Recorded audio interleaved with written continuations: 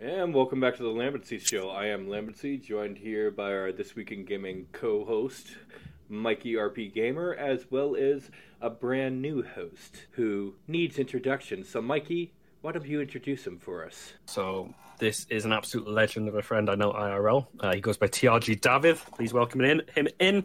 And you'll get used to seeing his face and his voice around. Well, not my face, because well, not your face. Not your face. I will get a webcam, but I don't have one yet. He has numerous options. Yes. He can sail across the sea over here to Lambertsy himself and get himself a new webcam, or he can just go over to Mikey's house. Yeah, which is easier. Yeah, Mike's like a 5-minute drive. I really don't live that far away. Yeah, but I'm offering it to you for free. No. I think every time I've been around Dad, I've lived within walking distance. Yeah. So it's quite easy. We've ever since we moved out, moved out of our parents' houses when we became adults, we've always lived like in the same town or city. Unintentionally, I'll add. Yeah, it just happened. That's what they at least try to tell each other. I mean. So, have any one of you seen what happened with the Game Awards this last week? I know this is the weekly anime recap, but I promise this is segueing into something. Has anyone seen the Game Awards? Yeah. Right. No, I didn't watch them. Okay, I didn't know that this was happening, so I haven't seen any of it. Okay, so the Game Awards, Elden Ring won Game of the Year. And this kid walked up on the stage, basically infiltrated the stage, 15-year-old, and took the mic and basically said that I'd like to dedicate this win to my reformed Rabbi Bill Clinton. And I heard about that. Yeah, with that being said, for those who don't know, we have our own Clinton ring merch line now. You fucking didn't. Oh, yeah, I definitely did. We have stainless steel water bottles, bath mats, iPhone and Samsung Tough cases, iPhone and Samsung regular cases, T-shirts, premium pullovers, coffee mugs, crop hoodies, desk mats, posters, and a welcome mat. So feel free to head over to the Lambertsy Show. I can walk on Bill Clinton's face. Brilliant. So feel free to head over to the LambertsyShow.com, click the store button, and it'll lead you right over to it. You'll actually see right here. This is our core line right here, and then you just see Clinton ring. I got no words. It's awesome. I've got no words. Yeah, I actually am supposed to receive the shirt sometime this week and a cell phone case next week because I ordered some samples. That's amazing. That's so funny. I love that. In the meantime, we have started getting some reviews on our fan page. I don't know if anyone has taken a look at them. I've been posting them on YouTube and everything. I saw your Twitter. You posted one, and it got really weird in the end. And I was like, "What the fuck?" So John Murthy is the guy who does those weird ones. So this first one is from Mr. Cannoli. This is his message. Don't tell me I'm going to have to refresh it. Yeah, that's exactly what I'm going to do. Gotta love the internet sometimes. I'm here just for the hot dog noises through the microphone. Just kidding. I just wanted to go ahead and let you guys know that you guys are awesome. It's a great podcast that you guys have. It's super entertaining. I like the different various elements that you guys talk about. I like how in-depth and well researched the topics are. Topics are done in you have a great format. It's well researched. It's well thought out.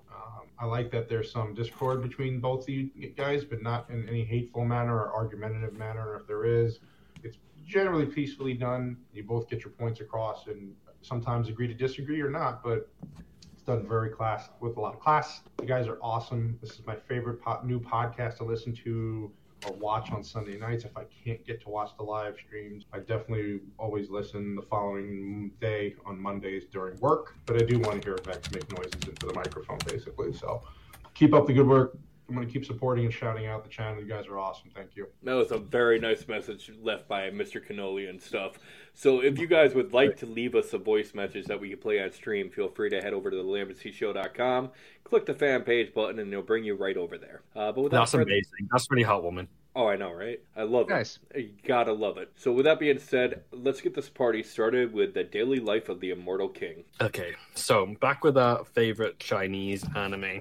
And you know, this anime through this whole season, considering it came straight off the back of season 2 with barely any break, it's been a meme. We've memed Pokemon, we've memed Yu-Gi-Oh!, we've memed Digimon.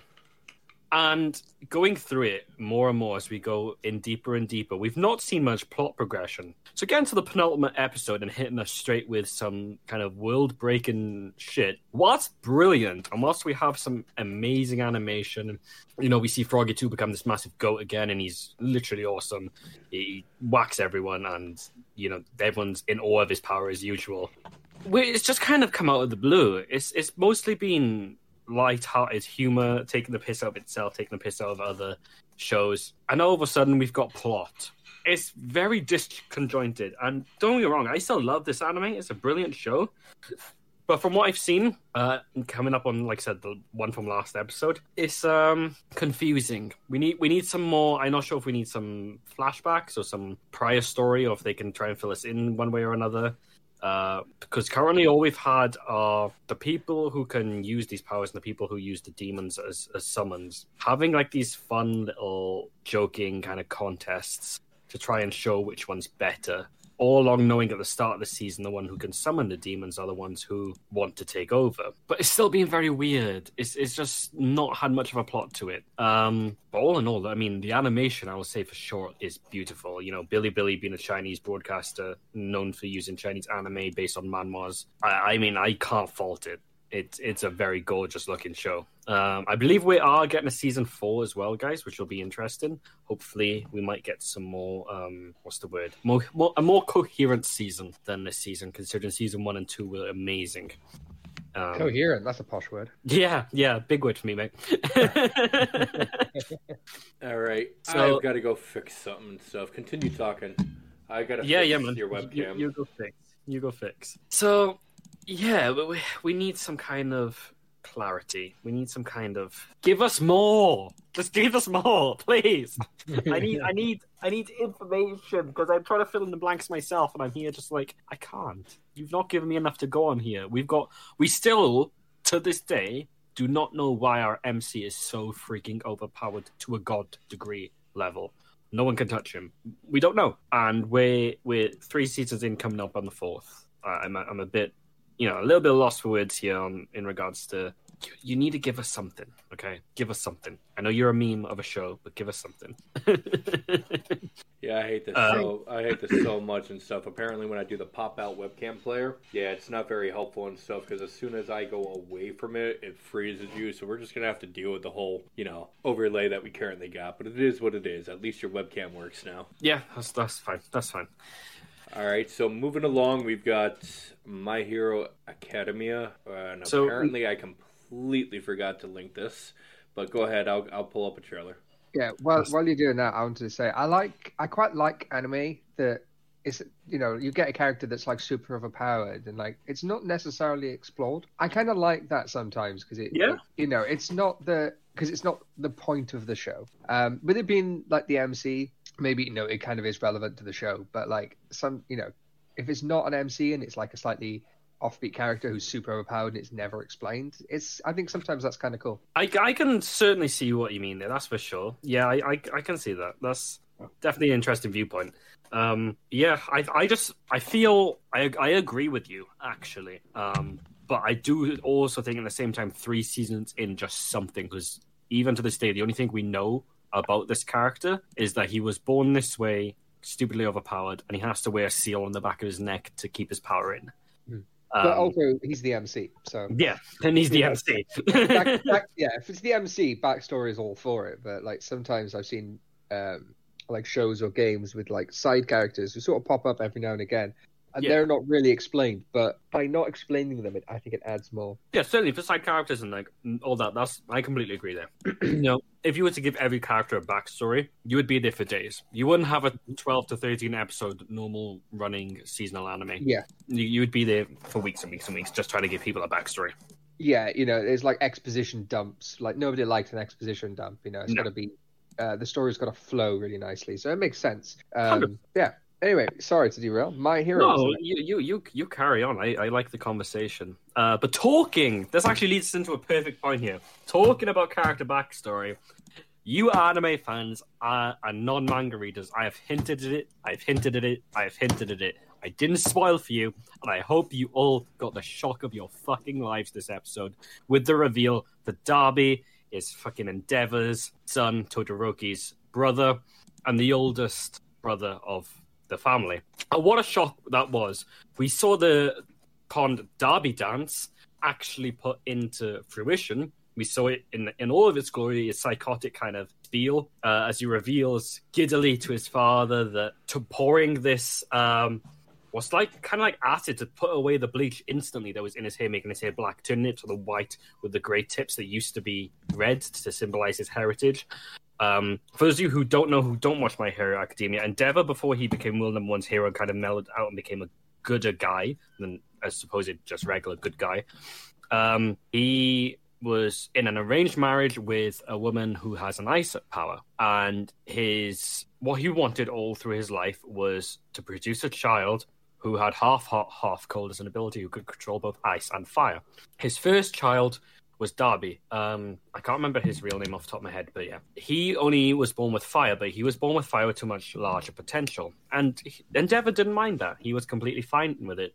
His second child was a girl who was pure ice. The third child has no power at all, and by this point, Endeavor was starting to become slightly obsessed with it, as he could slowly start to see after his supposed death of the first child. You could slowly start to see how his jealousy for All Might, the number one hero, was overtaking him, and he would do anything to try and take that position.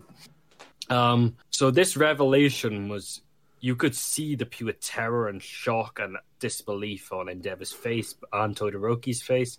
You could see Todoroki step up because Endeavor had just lost the will to fight, realizing that he practically abandoned his child, actually thinking that he was dead.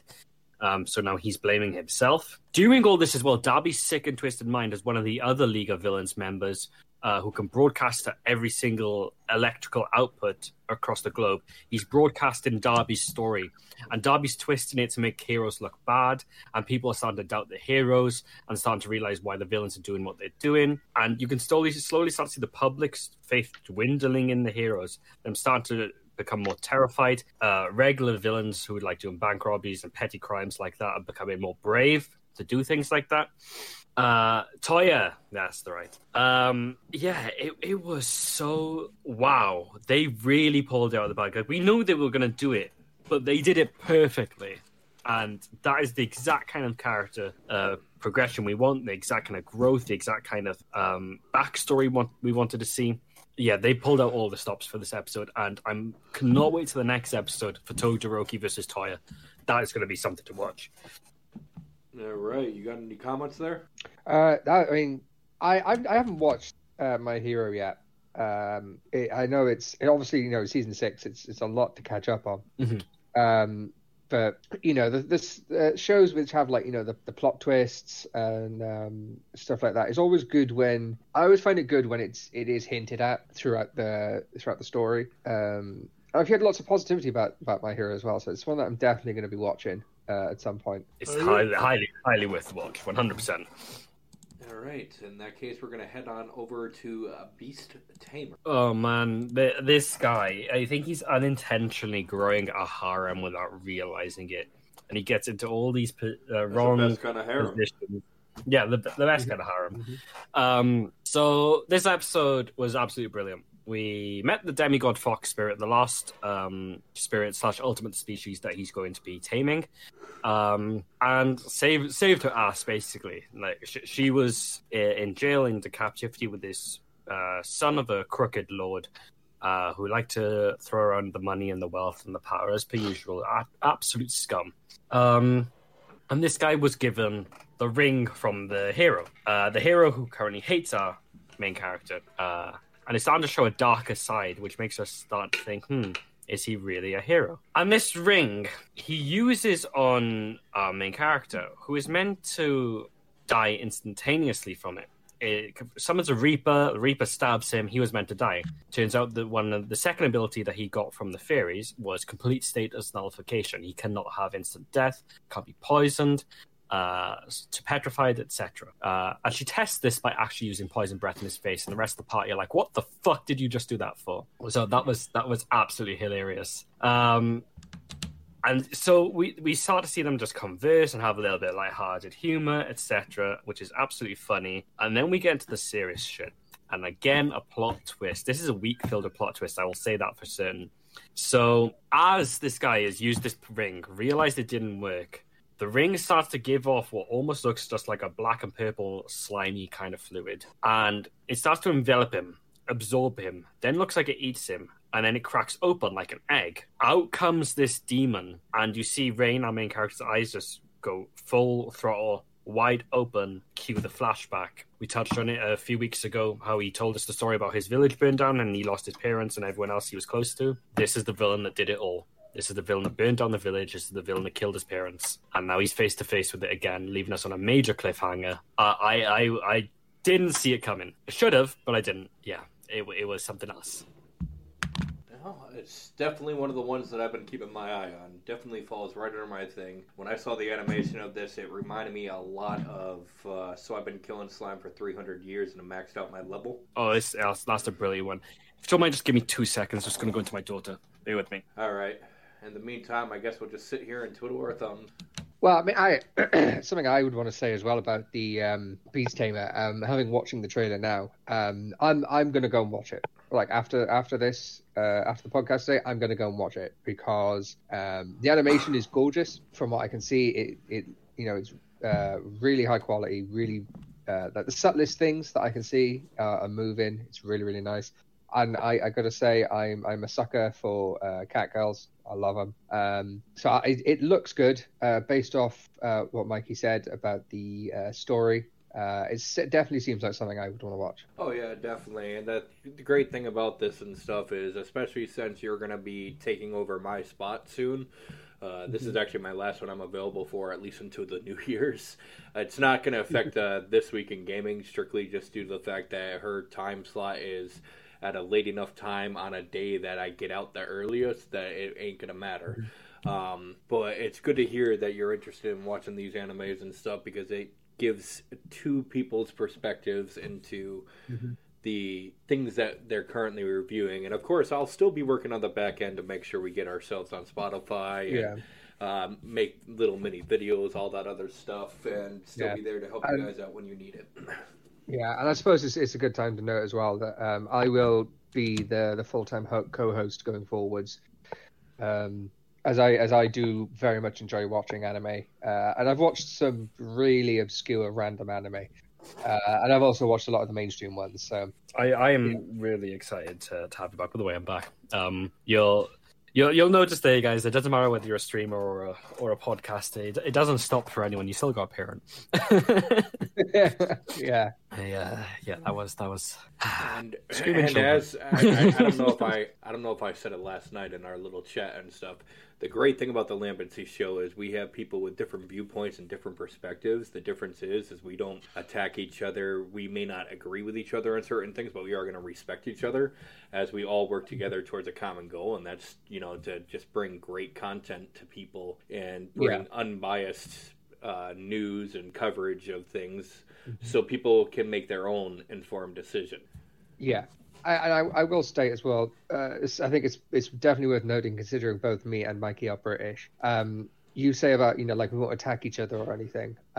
We will insult each other a lot, but that's part of how British people are. Hey man, I'm fine with it. Just don't tax the tea again. Just what now? Don't tax our tea again. I'm American. Right, yeah, I'm American. Yeah, so there'll definitely be some insulting and some banter and stuff, but it's all fun and games, and it's there's no hate. So right, so 100%, I agree. So moving along, we got management of a novel Alchemist. Let me just take a drink, sec. No, you can't take a drink. Never a drink. Anything but a drink. Star says, I mean, Def, Mikey IRL, you said you're friends, right? I wouldn't expect anything less than attacking each other. LMAO. Absolutely. Yeah, we've we all give as good as we get, so it's all fun. Yeah, so this is probably going to be the last time, unless I'm covering and stuff, that I am on the weekly anime recap, which it's not like I'm being demoted. I was the one who wanted this as a guy who's doing things in the background. Mikey can attest to how much work I put into the background. As a matter of fact, he was scolding me today about I need to, scale it back or it might start affecting my health. I'm not wrong, okay? I'm not wrong. Vex will agree with me. I like how you say that, like, you're not being demoted or anything. It's like, aren't you like the boss? So like, I don't like. Honestly, I'd like to more look at it like I'm the brains and the money behind it, if that makes sense. Like I'm the one fronting the money. He's the sugar daddy of the operation. Yeah, pretty much. I'm the one fronting the money, yes, to get everything to operate. However, at the same time, like my specialty has always been in helping things go along. I'm not I'm very, shall I say, emotionless on a lot of things. I can get excited about certain things, but I know how I come across to a lot of people. I'm very monotone, and it's not by design or anything else. It's just that's how I speak, and it's very off-putting for some people at times. So unless I really get into things, people can't really tell how I feel most of the time. I've learned to speak better, don't get me wrong, but it is an effort. I am more the type of guy that likes to be in the background, making everything operate smoother and more efficient. Yeah, I was gonna say you're like a behind the camera guy instead of in front of the camera guy. Exactly. So I'm, and besides, I'm still with This Week in Gaming, and I'm going to be doing the creator spotlight. Which, speaking of which, I'm in talks, and I'll tell you with who after the stream, Mikey. But I am in talks with a partnered streamer who's interested in being featured. Ooh. A partnered. Mm-hmm. Do I know them? Oh, you know them, Mikey. Oh. Okay. Is it Ninja? No, I don't condone fake behavior here. Okay, I need to figure this out without you telling me. Are they male or female? Female. Okay. Do they have their own stream team? Not that I'm aware of.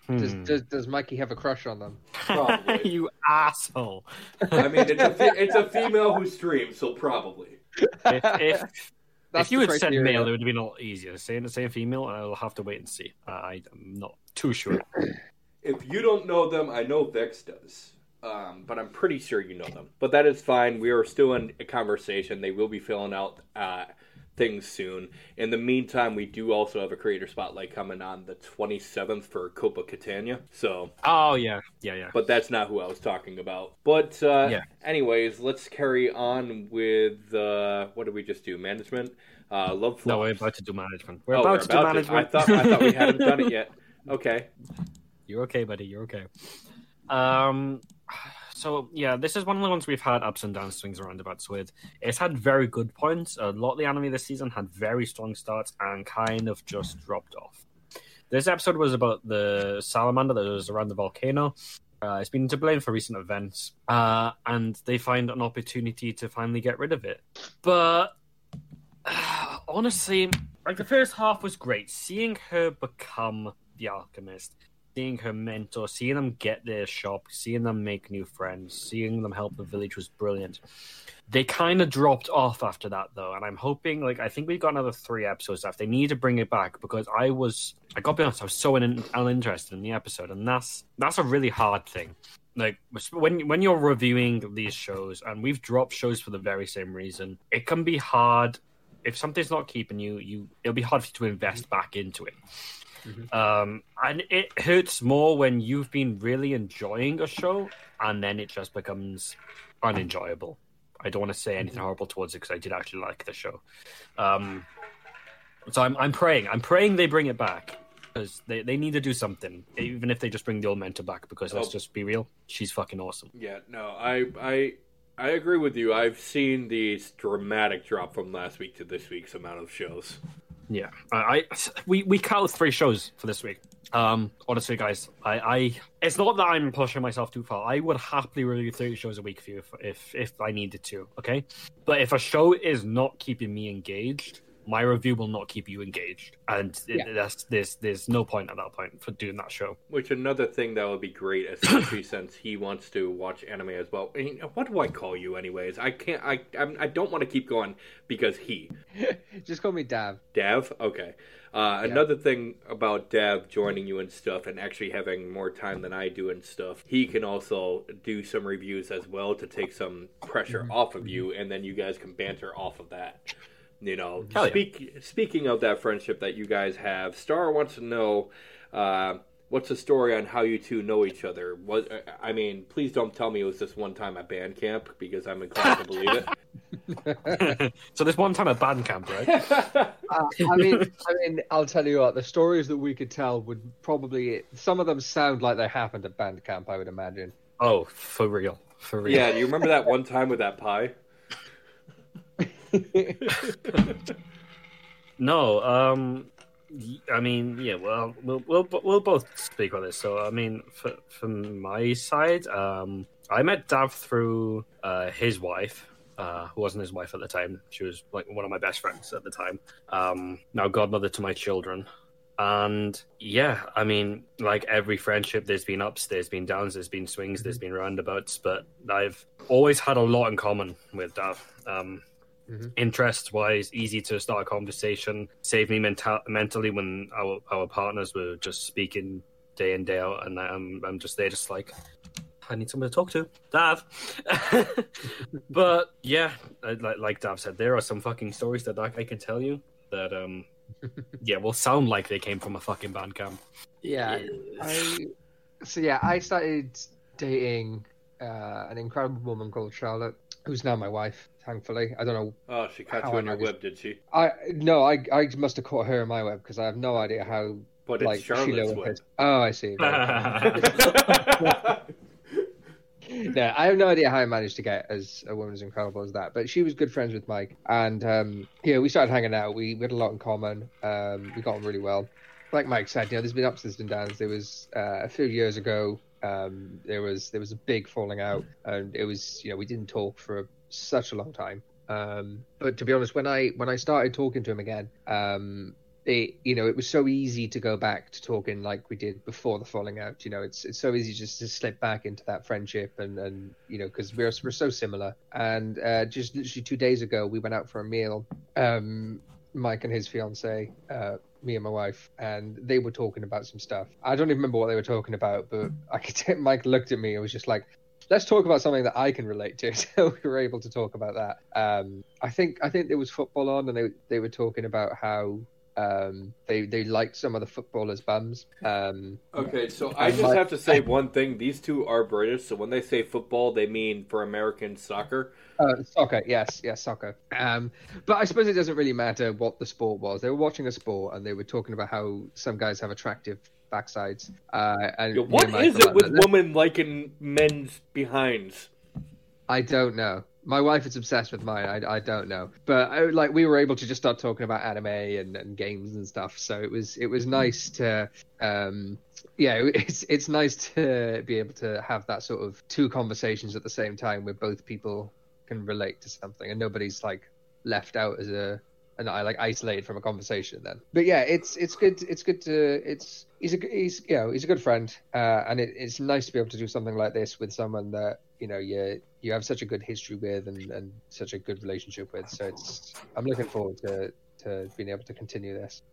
And we're happy to have you along and stuff, because this could actually elevate it and stuff. I'm pretty sure I come across as someone who occasionally at times is invested in it, and then other times I seem kind of aloof. And it's not my intention. It's the fact that, and I've spoken with you about this before, Mikey. I recently just got back into anime, and I already feel incompetent sometimes just because I don't know anime as well as you do. I love anime, but not to the extent you do. And then you combine that with the fact of the little amount of time I actually have to watch anime on top of that, so it's harder for me to gain the knowledge. I just start tuning out sometimes, and it's not because anything that we're doing is boring. It's the fact that I have no idea what we're talking about. So having someone alongside who can actually match you and work with you without hindering you, I think will be better for the actual show itself. Yeah, I agree. Oh, so you agree that you agree that I hindered you. Thanks, Mikey. Yeah, no worries. No worries. You good? and to bring it full circle, going back to talking about the show, something that you said before we went off on this tangent about me being able to watch some anime as well to try and take a bit of the weight off Mikey. I have a really high, I wouldn't say I have a high tolerance, but that's a good way to describe it. I have a really high tolerance for like watching stuff that's bad. Like I can watch really bad stuff. Thank fuck for that. I can just watch it and it's fine. And I can enjoy stuff that is bad just because I'm able to switch the thinking part of my brain off and then just enjoy the pretty colors. So we'll try that again. If there's a particular like anime that Mikey's watching and it's sort of losing it on him, I can like pick that up and watch that and just watch it and review it each week. It probably won't be as enthusiastic as stuff that we are both into, but I'm able to give it a good review based off the fact that I can just watch trash quite happily. The funny thing is what one person calls trash, another person calls treasure. Each person has their own individual taste. Mm-hmm. Matter of fact, I think it's come across numerous times throughout our show's history and stuff. Whenever we do the recommendations and the highlights and stuff, my recommendations and highlights tend to be vastly different than Mikey's. But that's strictly because when I first started watching anime, this is like early 90s, late 90s, I'd say. And then I stopped for about 10-15 years and then came back because of Prince of Tennis. So my taste is a bit different, and some people may consider my taste trash. That's fine. I like what I like. So this will be an interesting pairing. Yeah, I look forward to it. So what we got next, Mike? We've got Love Flops, if I'm not mistaken. I have no idea what Love Flops is. It's the story of my life. Okay, what I was going to say is I was looking at the document that we have for Mike's review, and I was just reading through the name of the anime, and I saw Love Flops, and I'm like, I'm invested. Like the name is so good, I'm just invested. I want to know. So tell me, Mike, Love Flops. So yeah, I've oh god, this show. Okay, so Love Flops, to fill David Fist, is a show that revolves around a guy, and it starts off him doing his daily school run, going to school, etc. And oddly enough, he keeps bumping into these girls in really precarious situations. One drops her panties off of her legs. The other one falls down the stairs on top of him. Another one gets chased by the robot, who also has stolen her panties, and she blames him. And one falls asleep on him on a train, and there's another one that I can't exactly remember what she did. It's been a little while now. Next episode, okay, following that, we're by a tree, and he's handing the panties back to the first girl, and they blow up into the tree, and she runs away screaming. And he walks on his way home in the second episode, again bumping into all these girls, and this time they're apologizing to him. He gets home. They're all on their knees, saying, "Welcome home, master." And he's like, the fuck did I just walk into the wrong house? The only thing that would have made that sound better is if they were like, "Welcome home, daddy." You say this is the story of your life? I wish this was the story of my life. I know, right? And so when that happens, he literally leaves his house, and he's like, "I've definitely got the wrong house." Checks the door, and he's like, "No, I haven't got the wrong house. Okay, I'm sleeping outside." And they're like, drag him back in. The dad explains over this fancy electric phone. It's not actually a phone. It's like an intercom kind of system. It's time you got married. These are potential candidates. One of them's his teacher. Others are all classmates in the class. And he's like, "Yeah, but where they're all going to sleep." And then it cuts back, flashes at us, and shows when he left the house, he had a normal-looking house. When he went back to the house, there's a whole new wing extended to it. Within a day, this guy's built a fucking wing to the house. And he's like, this guy's got too much money. Straight high school DxT fucking Rhea Scrimmery's father vibes. Yeah, I was going to bring up... not father, brother. Yeah.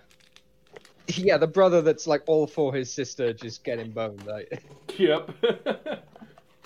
So, yeah, it's absolutely hilarious. But speaking of which, weren't we talking about? I mean, I know this is going off track, but weren't we talking about that High School DxD is returning, Mikey? Yes, it is. We are getting a new season. I believe 5. Next year. I want to say next year. I can't wait. I'm hyped as shit. Listen, let me put it like this: there are 26 bones in my hand, and every human's hands there is 26 bones, but there's 27 when I'm lonely. Mate, I mean, there might be 27 when I'm lonely, but when High School DxD is on, there's 28. Oh, fuck no. That is one of my all-time favorite animes. It's and the thing is, I wouldn't go for it as much as I do. Like, don't get me wrong, there's a lot of nudity in that anime. But I still wouldn't be able to follow it the way I do if it wasn't for the fact that, all right, take all the nudity away and you still have an amazing storyline. Yeah, that's the thing that keeps me hooked and stuff. Like, don't get me wrong, the adult content is definitely a bonus, but I would still watch it even if it wasn't there. No. It's an amazing anime filled with boobs, but the boobs aren't what makes it amazing. Exactly. It's phenomenal writing, brilliant characters, great animating, and Issei one-liners. Issei one-liners. You mean I could suck on them today? Boost! It's so good. But also the fact that something that I appreciate more so than I think Lamb would, the fact that the spirit in his arm is called Drake, the Red Dragon, which is a reference to Wales and the Welsh dragon. And then the white, I think it's the White Dragon, his enemy Albion, is supposed to represent England. The thing is even in the English dubbed, they do bring up Red Dragon and Welsh Dragon. Yeah, so it's really nice to get to see an anime which not only is an awesome anime, but the whole main character's power is the power of the Welsh Dragon. Is so cool to me. Honestly, my two favorite characters have got to be Konako and Akeno. Yeah, my favorite is Konako because she just hates him. She goes from hating him to absolutely adoring him. You know. Yeah, but that happened in season 3, which yeah, but that's the thing. That's what makes it even better, you know. Because they got rid of it. Because season 3, chronologically, isn't exactly what happened anymore. Anyways, we weren't even talking about this. Let's go back to Love Flops.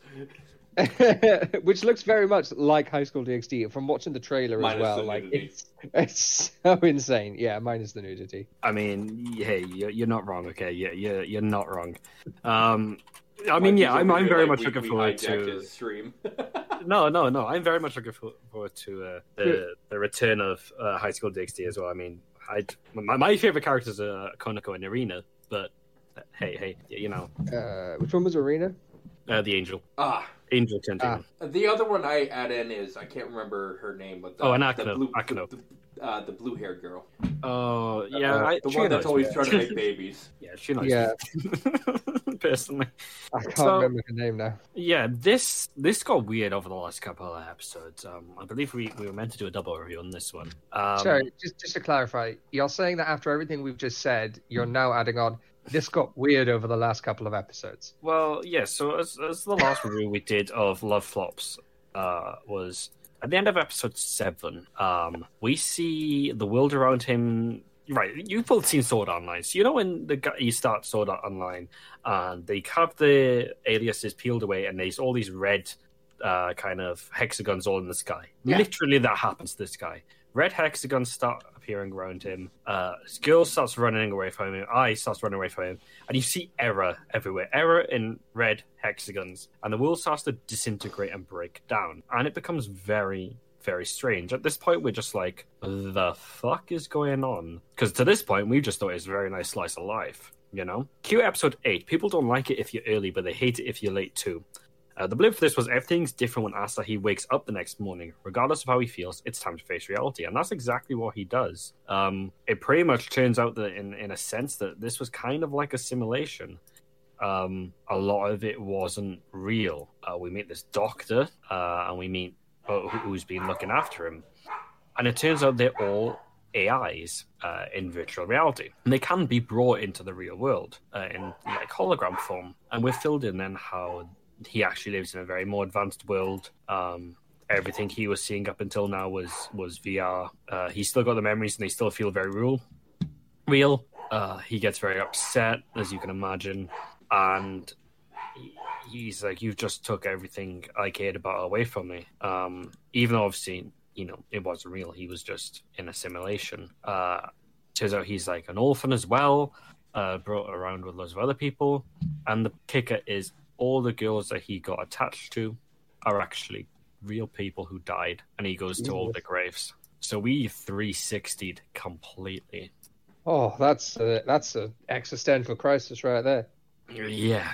And then we got into episode 9, this week's episode. So your mum's inviting you for some baby roleplay.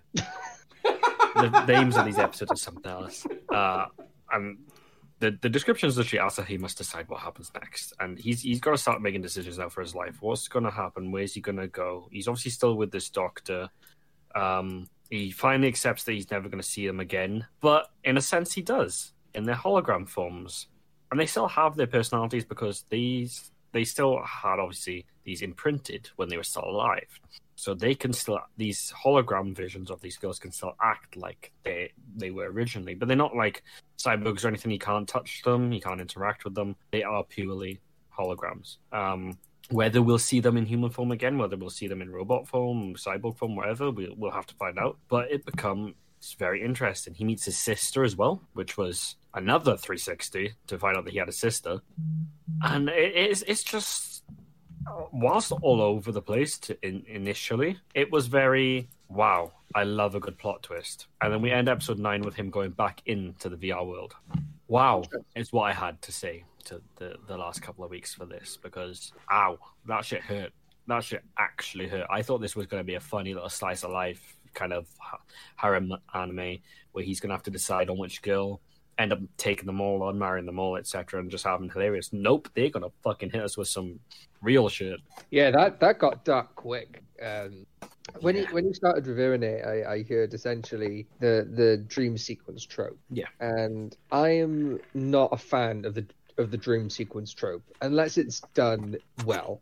You don't like being part of the Matrix?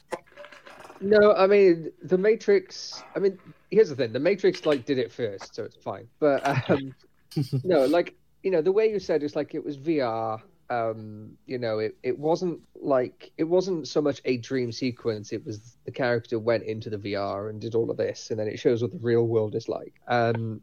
That sounds like it's not just a lazy, it was all a dream sequence. It sounded like something with thought put into it. It was very much like, spoilers for anyone who hasn't seen the latest season of Sword Art Online, it was very much like Alicization, where Kirito goes into the underworld, and when he's in the underworld, he has no memories of being in there. So that's the and when he comes out of it, about these girls, he had no memories of anything else he did in there, about the stuff he did with these girls. So I could see parallels with those two as well. And it's very well done for sure. I completely agree. Yeah. I don't like anime that just say, "Oh, it was all a dream." There we go. End of. Yeah, there's and it's not just in anime, like in any media. It's the dream sequence is such. It generally is used in such a lazy way to just retcon stuff that people didn't like, and I hate that. If it's done with thought and character development and stuff, then it sounds like what this anime did. It's really good. It sounds like quite an interesting one to watch. Oh, 100%. It's been hitting the ratings as well, guys. It hasn't dropped below 4 stars. It's currently set at 4.33 at the moment. So yeah, this has definitely been one of the, for the smaller time animes, one of the bigger ones for this season. All right, and moving along, we got Eminence in the Shadow, which if he liked the art style of the anime Love Flops, he's going to love the art style of this. Oh, 100%. I agree. I like a few of their things. So yeah, this anime is an isekai. For those of you who don't know what that is, as I've explained previously, an isekai is where one character has died in their world and has been reborn into another one. So this guy, obviously, as we've been over previously, he's died in his world, and he wanted to be a hero that works in the shadows. And he always called himself the Eminence in the Shadow. He saves this girl, in the start of the season, gets killed, ends up being reborn in this world with OP abilities. Mm-hmm. However, he starts making up a story to these girls that he meets, and they all happen to be girls because, man's got to have a harem. But professionalism. Sorry about that. FBI, open up. So when he meets these girls, he tells them that he's fighting an underground cult, and he needs help, blah, blah, blah, feeds them all this bullshit, and he trains them, gives them the slime armor that he wears, which can mold itself and make it look like anything. And, all these people he comes across, all these girls become overpowered. He tells them about stuff in his past world, and they start incorporating into this world, like beauty or books or stuff like that. And they all work for him as well. He has the top 20 or 25, which he names through from alpha, beta, etc., all those right the way through. And then he has the unnumbered ones, the higher number ones, which is 101, 102, 103, which are the grunts.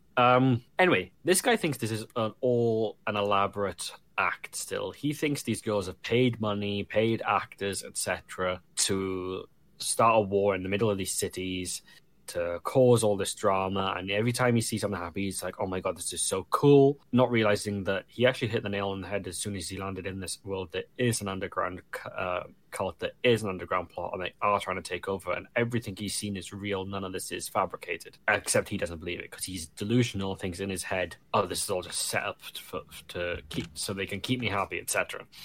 Very egotistical, but still very likable main character. As Sid, his normal day-to-day alias, he's a mediocre background character, kind of just regular. He doesn't show off his power. As Shadow, he's broken. He's the leader of the Shadow Garden, and is absolutely amazing. The battle cinematics in this, the graphics, again, everything is perfect down to the T. You've got that one scene a couple episodes ago that I had Lamancy play on the stream where, I can't remember the exact words, but he says, he says, I am atomic. And because of, obviously, the Japanese accent and using the English, use the English to say it, it just sounded so cool.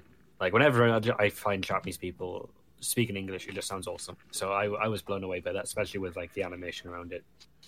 Anyway, into this week's episode 10, The Sacred Land, we had to go to Lindwim. He was being summoned by Alpha, who's his right-hand lady, and he's not the only one traveling there. There's the woman he fought in the tournament last, who's now obsessed with him and wants to become his wife, and he just does everything he can to get away from her, even if it means sticking to the ceiling like Spider-Man. And they're all going there for the goddess's trial, not knowing that Alpha's already gone there and murdered everyone who works for the cult, stuck them on the statues where the goddess trial is meant to be. And let me set the picture here. One of these statues has 3 women back to back on it, okay? One's holding the spear, one's holding the shield, one's holding the sword.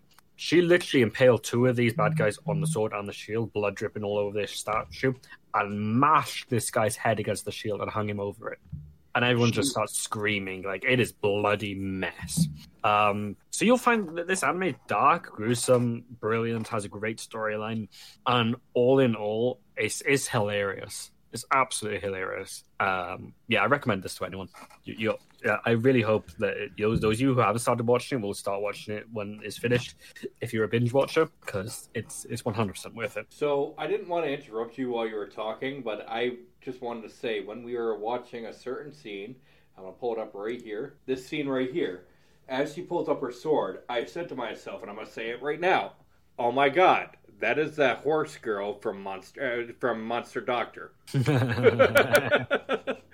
You cannot tell me that does not look like the horse girl from Monster Doctor. Yeah, I agree. I can see it. I was like, why does she always look familiar to me? That's hilarious. It's true, though. She does.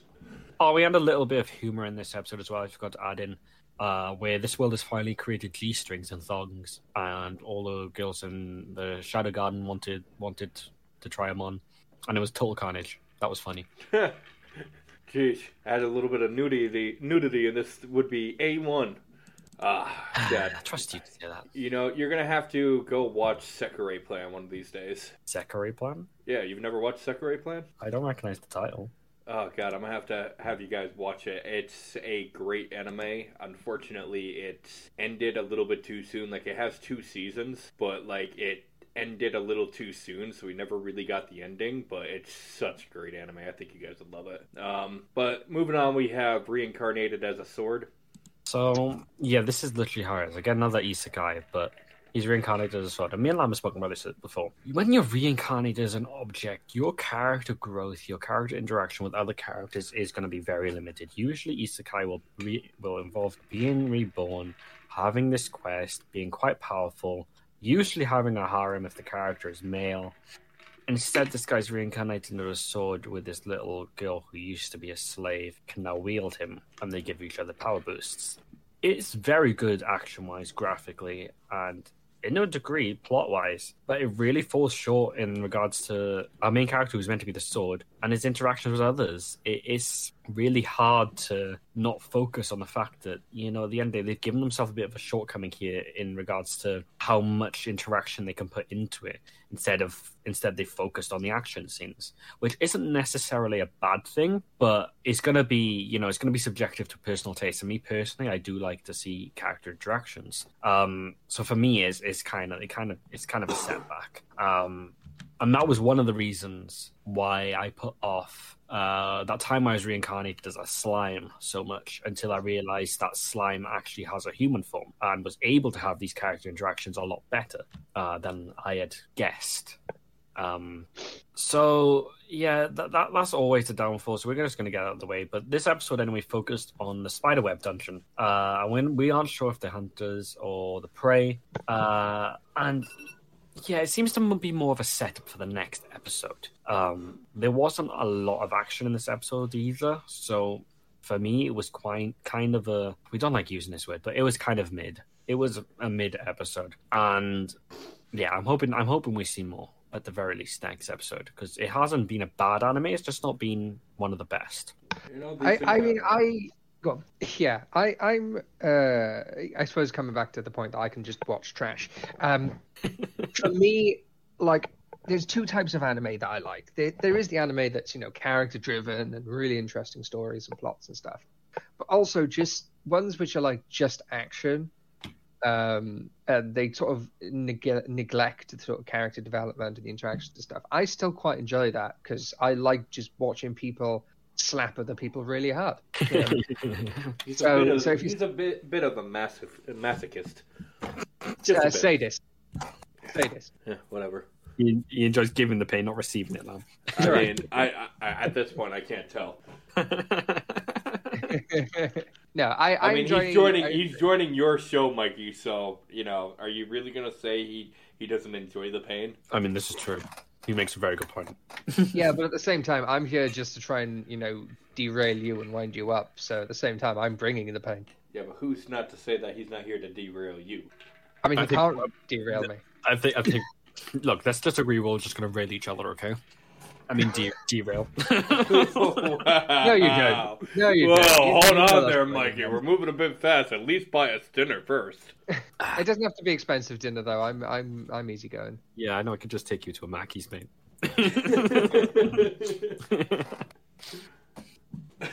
But yeah, mid-episode, guys. Hopefully we get better next week.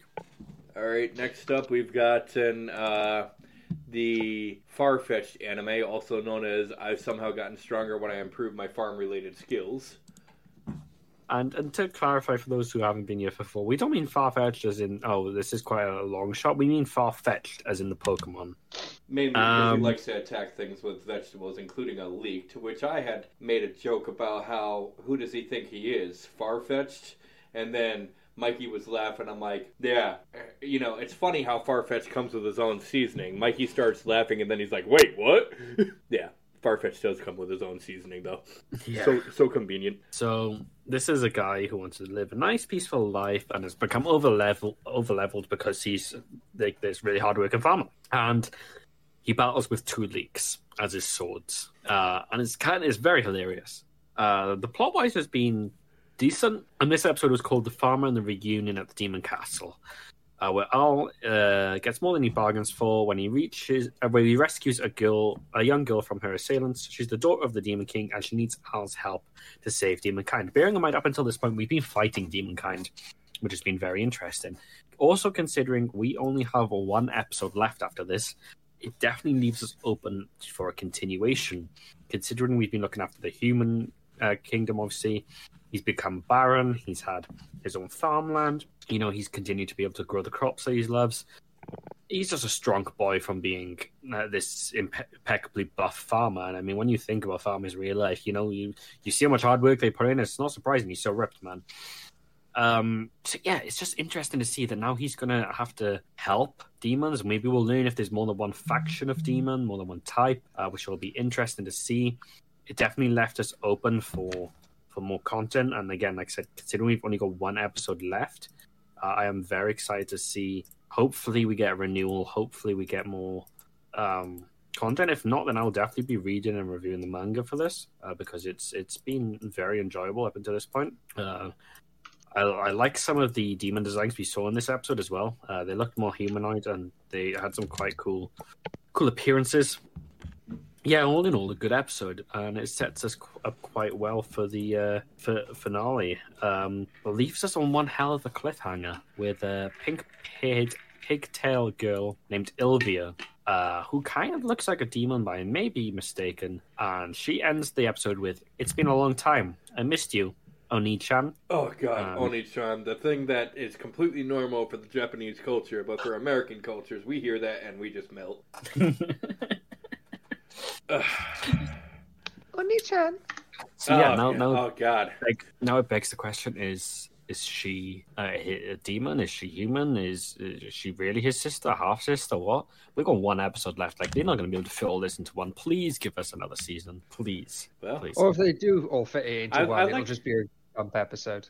Yeah. I like how you're saying, please give us another season, when I was trying to argue with you before and stuff that it's perfectly fine for someone wanting to live a normal life. And you're like, but yeah, he's the most powerful. Who cares? I'd be annoyed too if I was so good at something, but I hate doing it. That's why I hate my job. I hate being in public, but I'm very good at being a manager.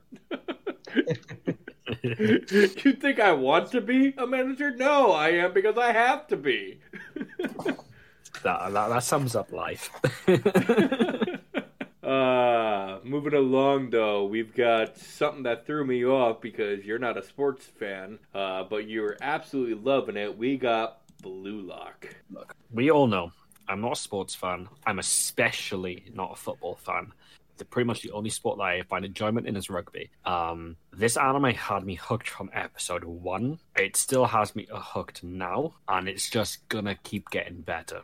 Blue Lock is an anime about creating Japan's best striker, who inevitably will become the world's best striker. By doing this, they brought all the Japan's best strikers into one room and said, look, you can either come in here or you can never have a chance to play for Japan internationally ever. Only one person will survive Blue Lock, and I believe there's 500 participants. If you fail Blue Lock, you will also never be able to play for Japan ever. And what's really cool about this anime is it highlights different abilities that these players have, and some of them are almost of the supernatural kind. Some people have insane IQs, some people have insane spatial awareness and can see the whole field, can plan out maps.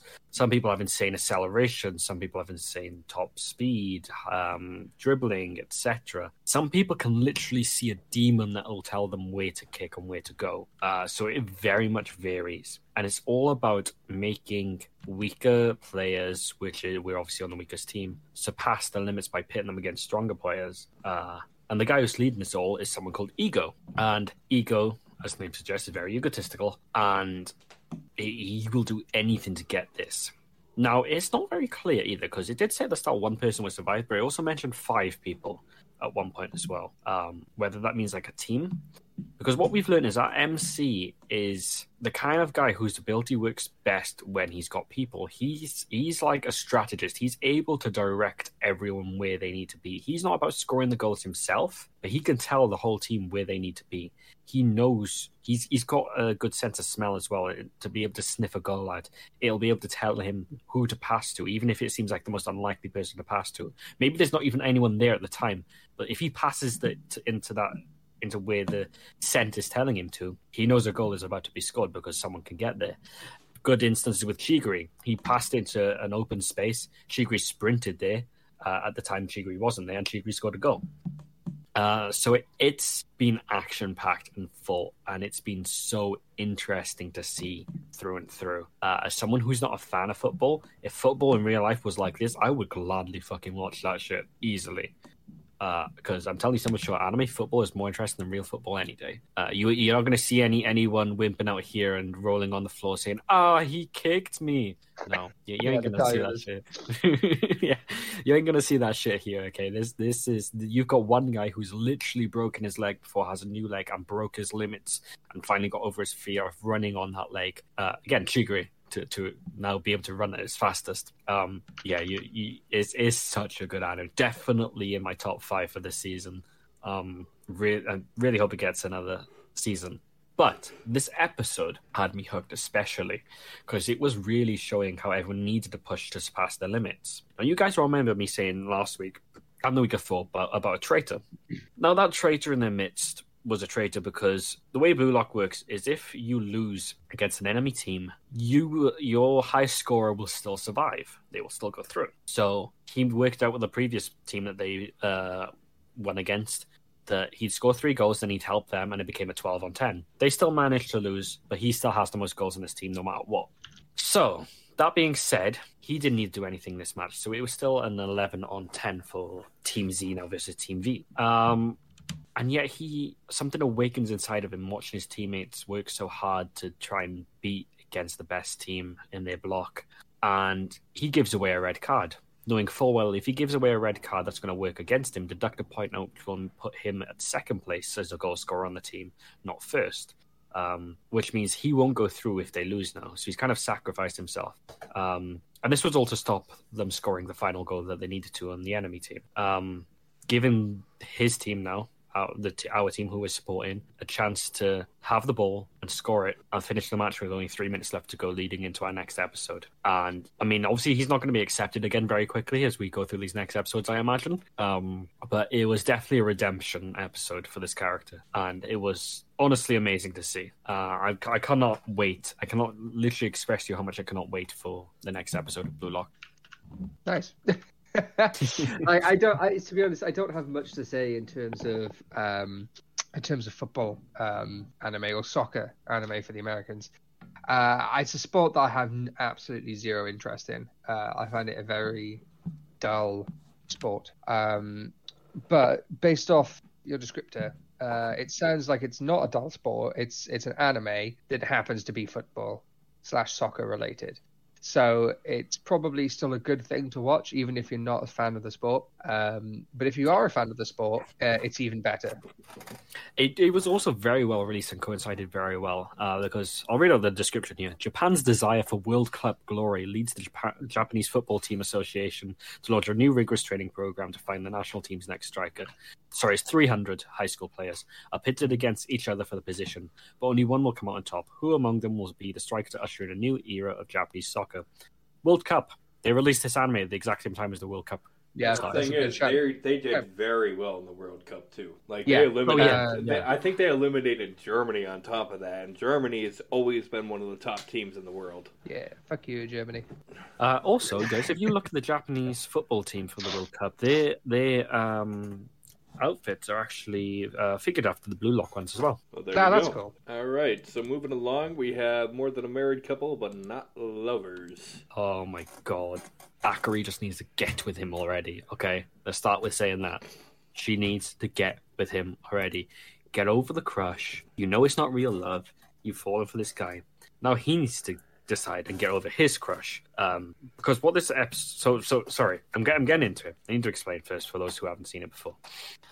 This is an anime where on the school curriculum, you are set randomly with someone of the opposite gender, I believe. Sorry, there's an LGBTQ representation in this one, or at least not in that sense. There is, but not in that sense. And you have to earn points with this person by doing married couple things, even though you're not. And these two get pit together. You got the geeky nerd boy and the popular schoolgirl.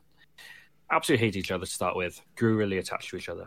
And they both have their own crushes. He's got a crush on his high school friend, who's got a crush on him, and she's got a crush on the popular guy who doesn't even really notice her in that way. She's already starting to get over her crush for him and is really crushing on our MC. And everyone is shipping them together. It's brilliant. It's beautiful. They just need to already, because she's much better for him, IMO. And it really highlights how you kind of evolve from, you know, the typical crush. What do you call it? It's not love. It's lust kind of, in a way. And you can see the character growth, which is amazing.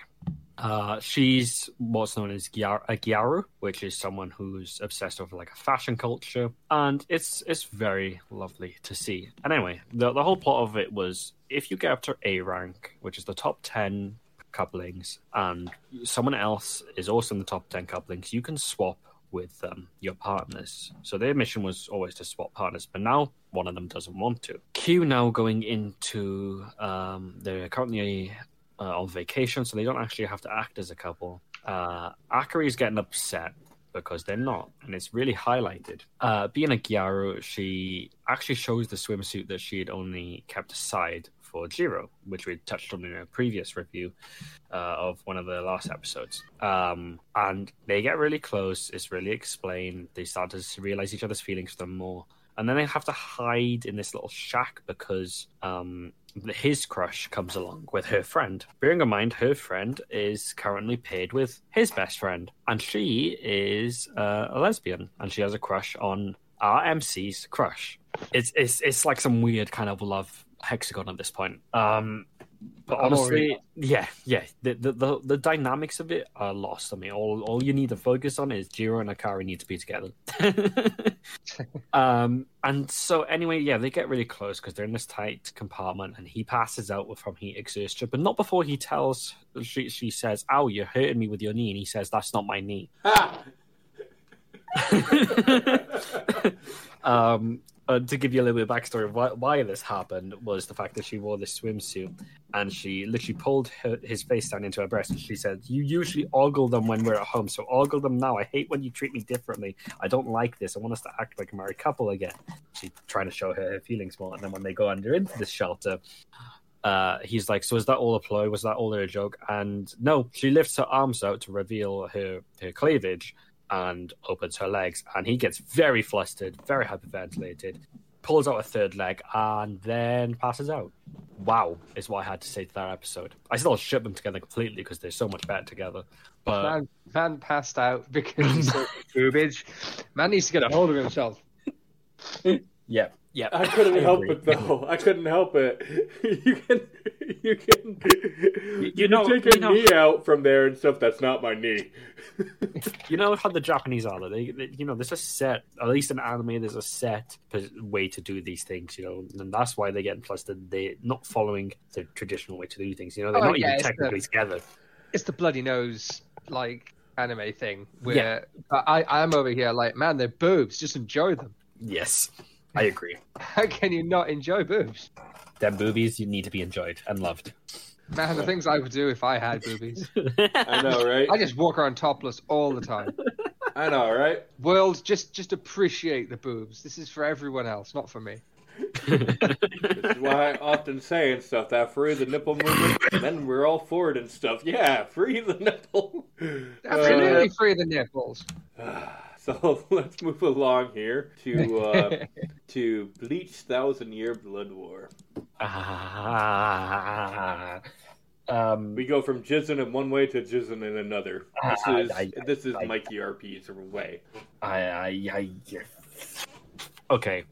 Bleach is the only other anime on this list at the moment that I recognized besides My Hero. I have actually watched some Bleach. I've watched maybe like 5 episodes. Never really got into it.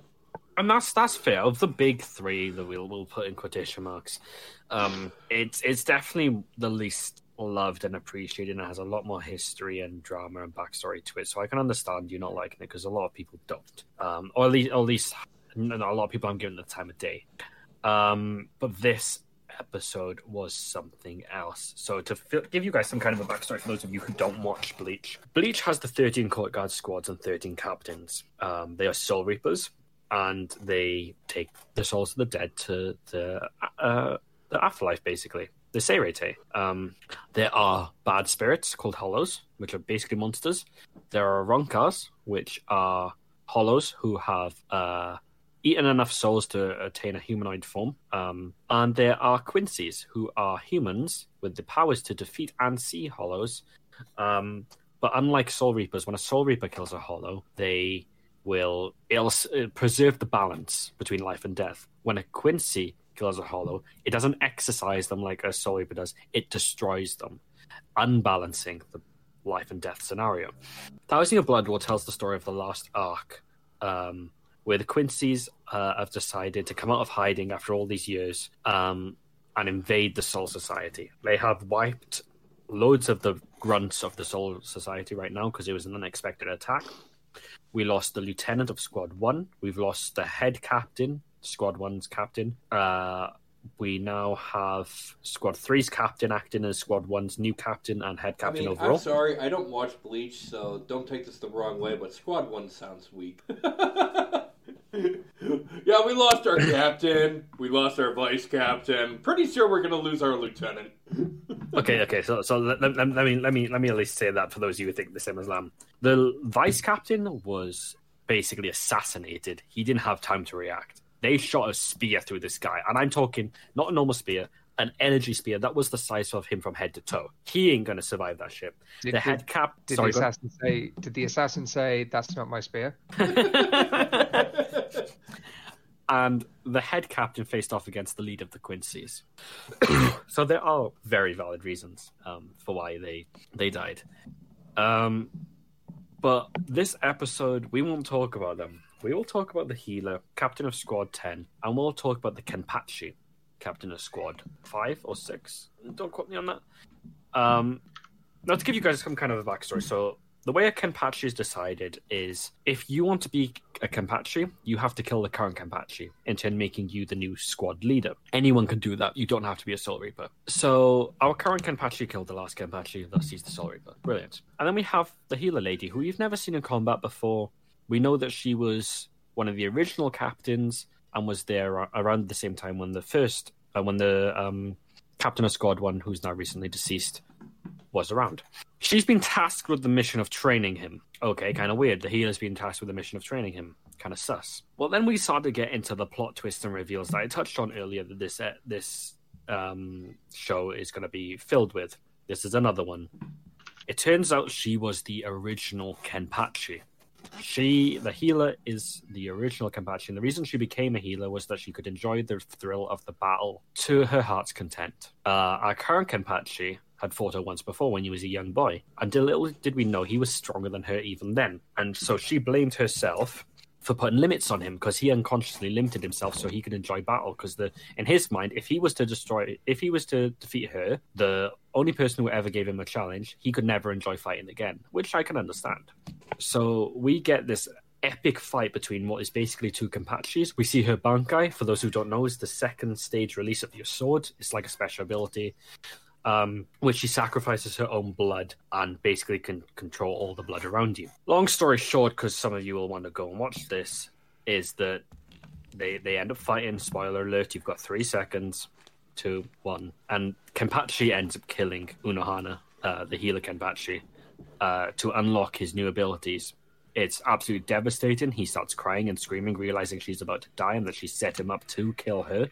She wanted to die to make him stronger. And we've just lost possibly one of the most strongest Soul Reaper captains in 13 Court Guard squads to make this captain even more of a powerhouse than he already is. And we talked about Kenpachi last week, didn't we, Lam, with the voice actors, and commented on, even though you don't watch Bleach, he looks like a fucking animal. Mm-hmm. He's literally like like your typical butch warrior that you could think of.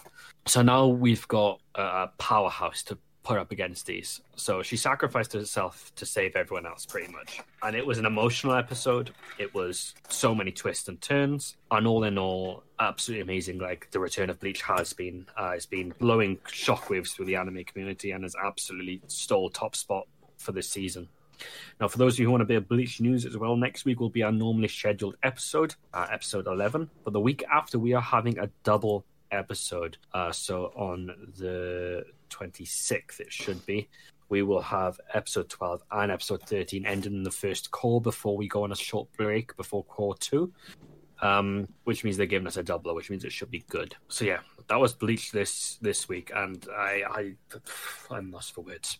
I'm completely lost for words.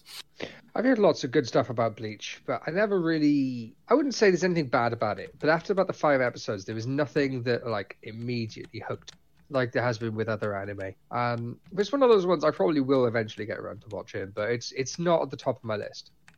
What I can say about Bleach, it's like the other big anime. So when you're looking at things like Naruto, when you're looking at like One Piece, even Fairy Tail to an extent, although Fairy Tail isn't as bad as these 3 examples. Unlike smaller anime who have to get to the point fairly quickly, they give themselves a lot of setup at the start. And I'm talking like at least 30 episodes usually for each of them to get set up and start to get the ball rolling and get into the nitty-gritty side of things. Because they're just that huge. And at the time, they were money houses, they were cash grabs completely. That's why they have so many filler episodes, which are non-manga episodes. Mm-hmm. So I can completely see why, like, after 5 episodes, you'd go, I can't be asked for this. And a lot of people are. Skip ahead to the Bounce Saga. That's the best part of Bleach. Rev, don't you tell anybody that. You don't meme, because people will listen to you. People will listen to you. And we all, that for anyone who doesn't know, it's a filler. It wasn't in the manga, and it's known as the worst arc in Bleach. That sounds like something I would try to set someone up to do. Yes. Yeah. But yeah, we had a very good week for Bleach. Completely good. I've actually got Lauren into watching Bleach. We binge watched it all before Blood War came out, and then we watched this week's episode together. And her face when Unohana released her Bankai and it was like blood everywhere, she was like, "What the fuck?"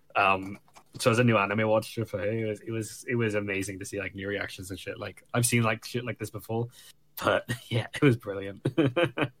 That's why I love like showing anime to people so you can watch their reactions. Yes. Like the other night, I told you to check something out, and I wanted you to send me updates because I wanted to see and hear your reactions to stuff that I'd already read. So it's being able to like watch someone's reaction to something gives something so much rewatchability as well. If it's good enough that you can rewatch it whilst watching somebody's reactions, it shows it's a sign of a good show. Oh, 100%. I can completely, like I said, Lauren stuck with my shit quite a lot of the. I think we've been watching anime now for like the last 2 years together, and she stuck through 700 episodes of Naruto, which is a lot to start with. Oh, did we? Yeah. And we watched Sword Art Online and Seven Deadly Sins and shit like that. So it's great seeing new people's reactions to shit for sure. Seven Deadly Sins is a great one as well. Oh, Seven Deadly Sins is something else, man. Yeah, until you hear that one, until you hear the female character's voice. Oh god, Meliodas. Lauren always memes when she says Sir Meliodas, and it sounds like Smeliodas. Have her do it. I know. Have her do it. Is she around? Because it's hilarious. Lars, Lam wants you to say Smeliodas. Yeah, That's literally how she sounds. She honestly, yeah, she's got a really annoying voice actor. Poor Elizabeth, we're giving her too much shit. Yeah, it's not her fault that she's got a shit voice actor. Yeah, I know, right? Oh man. Moving along though, we got Chainsaw Man. Oh my god, talk about like an anime that's able to rival one of the big 3 on its release. We knew Studio Mappa was pulling something out of the bag for this. The most gory anime I've ever seen, and it's been brilliant from head to toe. Now, this episode was kind of quiet in comparison. This was pretty much Makima taking Power and Denji to meet this guy to literally get them trained, and it was pure action. We saw Power use more of her Blood Devil ability, and we saw Denji just rip apart more things with chainsaws. And that was literally it. But like Dav mentioned earlier, sometimes an episode can be great if it is just mindless action. Mm-hmm. And it was, because we really saw some ability growth in them both. And I mean, plus, even though manga readers know not to trust Makima, Makima is still great to look at as well. So we got some good Makima shots at the start. Nice. If you haven't, honestly, whatever happened to that dream girl and stuff that you love and stuff? You know, the one that gave the sloppy kiss. Oh, did we not review last week's episode? Did we review last week's episode? Did we? I'm sure we did. I'm sure we did, but I can go through it again. Last week's episode, guys, they were assaulted by some unknown organization. Everyone bar people with powers got killed. Squads 1 to 4 was merged into one squad, now led by Makima, and the person who Lam is talking about died saving Denji and Aki. Oh, that's just not fair. After Denji just got, like, the most beautiful kiss ever. Yep. For those of you who don't know, she drunk kissed him and vomited in his mouth, and it was very graphic. and he ate it. Yep. And Makima then gave him her lolly, and he didn't say sorry, so he could suck away the taste. That is not a. It was definitely Mikey's dream girl. It was literally. She literally actually. She drops a brand. Actually, she says, "Oh, you can have my Chupa Chups," which is a brand of lolly, and I was kind of surprised that they did that, but that was kind of hilarious as well. Who has that ever happened to you? Someone's vomited, like when you kiss them because they were drunk? God, no. Hell no. Not in my mouth. Not in my mouth. Is there a story you want to tell us there, Duff? No, it's never happened to me, thankfully. But this one time at band camp. My wife isn't much of a drinker, so I don't dare to have that issue. Glad for that. Yeah, I wondered if you had that happen to you. I'm pretty sure Laura's never vomited in my mouth, right, Lars? Do you want me to? She says. I've had people rub their vomit on my face. Wait, what? Yeah, so like they were really drunk. They were sick, and they had like sick on their hands. And then like I was trying to look after them, and they were like, "Thanks, you're a really good friend." I just like put their hand on my side, put their hand on my face, and I was just like, I now have sick on my face. Great. See, it would have been funnier if you were like, yeah, so they had a little bit of vomit on their thumb, and they spread it across my forehead and said, Simba. And that, my friends, is how he started the circle of life. All right, so moving along, we've got Arknight's animation. Wait. Oh, Rev just said, women vomit when I kiss them when they're sober. Oh my god, man. Man. I'm sure it's not that bad. I'm sure you're a great guy. We love Rev. Reverend. All right, moving along, we got Arknight's animation Prelude to Dawn. Oh yeah, guys, this episode got very dark as the two factions start to face off. And the Doctor gets injured, and this sets Amamiya off, and she starts losing control of her power, and everything just starts to become hectic and carnage. And again, it was just another episode of mindless action, and it was brilliant because this is based off of the mobile game. They clearly put money into this, and you could clearly see like it's beautiful, so well done. It's almost, you could mistake it for being a Mappa level animation. I was blown away. And like Bleach, this was all magical, so her magic was going nuts, and it was gorgeous to watch.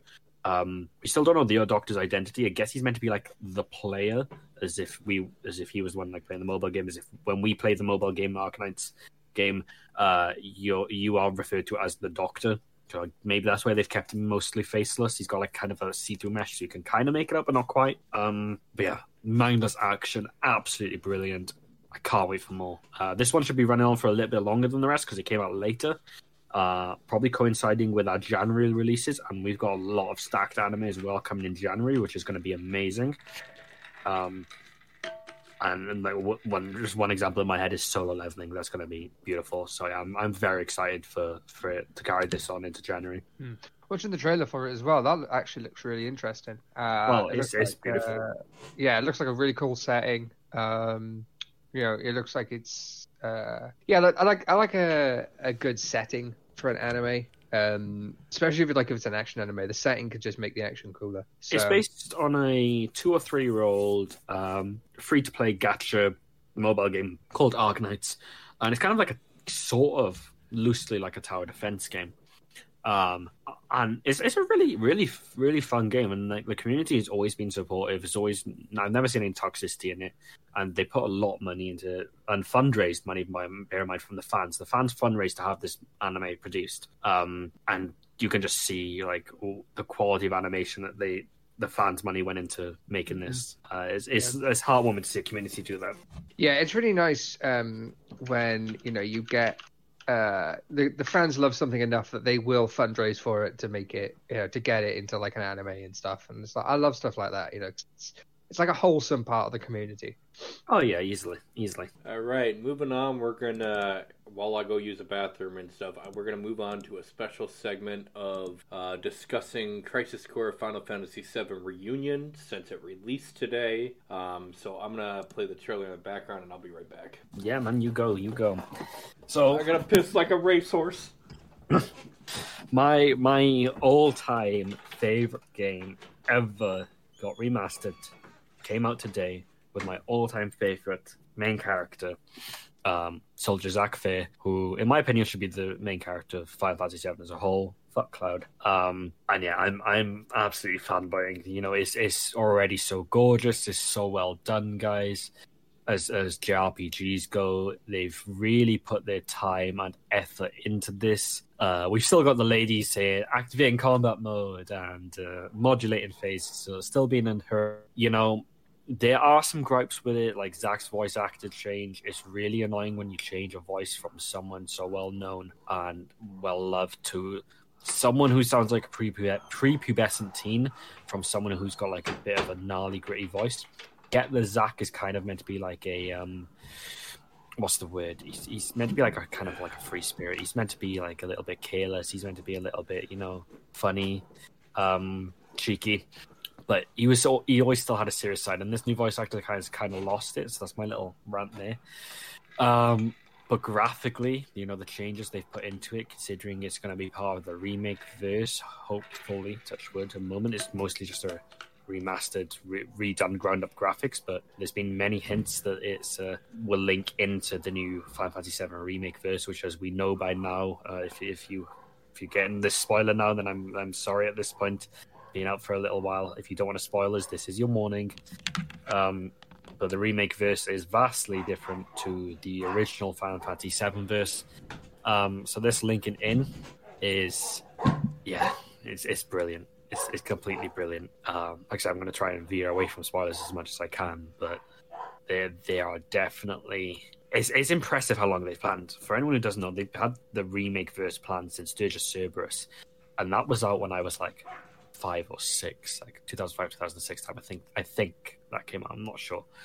So yeah, it's amazing. It's absolutely amazing.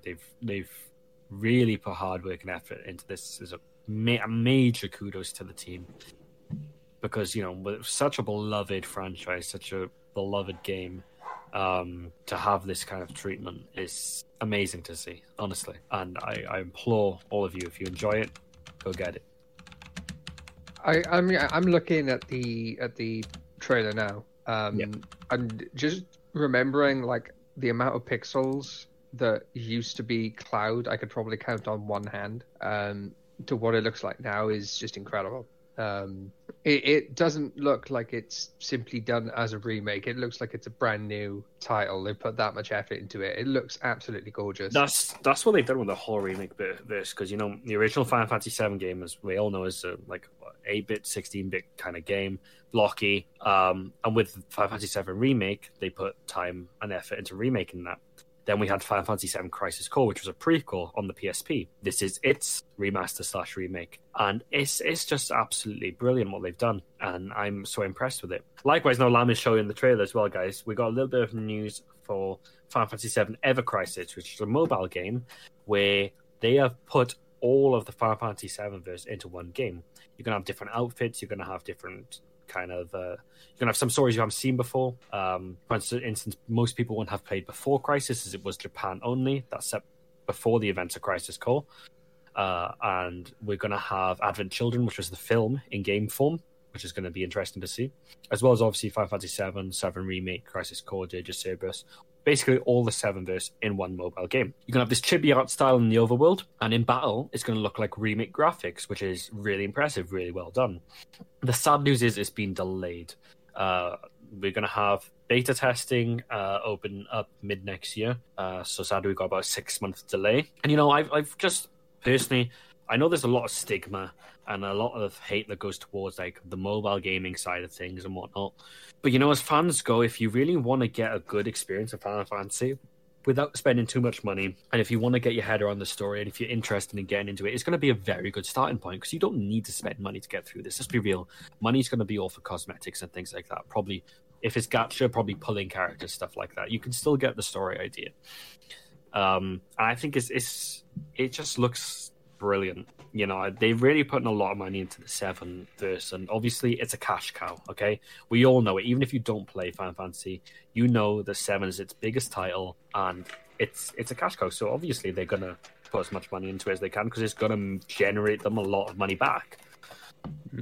I'm just waiting for the bit where Aerith dies in the actual remake to see if Square Enix goes the route of like 2K and EA and all them, and it's like, you want to buy the Aerith Lives DLC for $29.99? That would be funny, but again, headcanon spoiler warning coming in 3 seconds, 2 seconds, 1 second. You've had your warning. I'm saying it now. I don't actually think in the remake verse she's actually going to die, personally. I think... You're right, it's going to be Tifa this time. Well, considering they've kept Zack alive in the remake verse, which was those of us who know, dies at the end of the Crisis Core. It kind of begs the question, well, are they going to, is Aerith going to survive her non-lethal stabbing, which is still a meme to this day, where Sephiroth stabbed her through the gut, no fatal arteries would have been hit. It's been cross-analyzed, it's literally, people have took this down to the bone. Even though Gameverse obviously will say Sephiroth killed it, but technically speaking, if this was real per se, Cloud would have been the one who killed her when he put her into the water and technically drowned her. Fun little fact for you there. Fun little fact. All he had to do is throw a Phoenix down. Yeah, literally as well. What happened to the Phoenix Down there? In all honesty, though, if you think about it and stuff, I don't think a Phoenix Down actually revives dead people. No, it's the I think what a Phoenix Down is the equivalent of smelling salts, and here's my reasoning: the Phoenix Down can't actually revive dead characters in these games, but it can revive knocked out characters. Yeah. Cloud, the secret villain of the actual game. That would be hilarious. But yeah, and obviously the biggest thing with Ever Crisis in the trailer, guys, was seeing young Sephiroth there at the end of that part of the trailer, where he turns around with his short hair. Again, that was from Before Crisis, being redone. And I'll try and show you guys Before Crisis one day, because I did manage to get it before service shut down, so I do have it on my PC. It looks absolutely awful, but this will be like your first actual able to experience that story, which revolves around the Turks. Yeah, man, this is something to be major hyped about. But yeah, guys, if you try messaging me on Discord or anything, and you don't get an answer out of me, I'm probably playing Crisis Core. that's where I'm at for next week.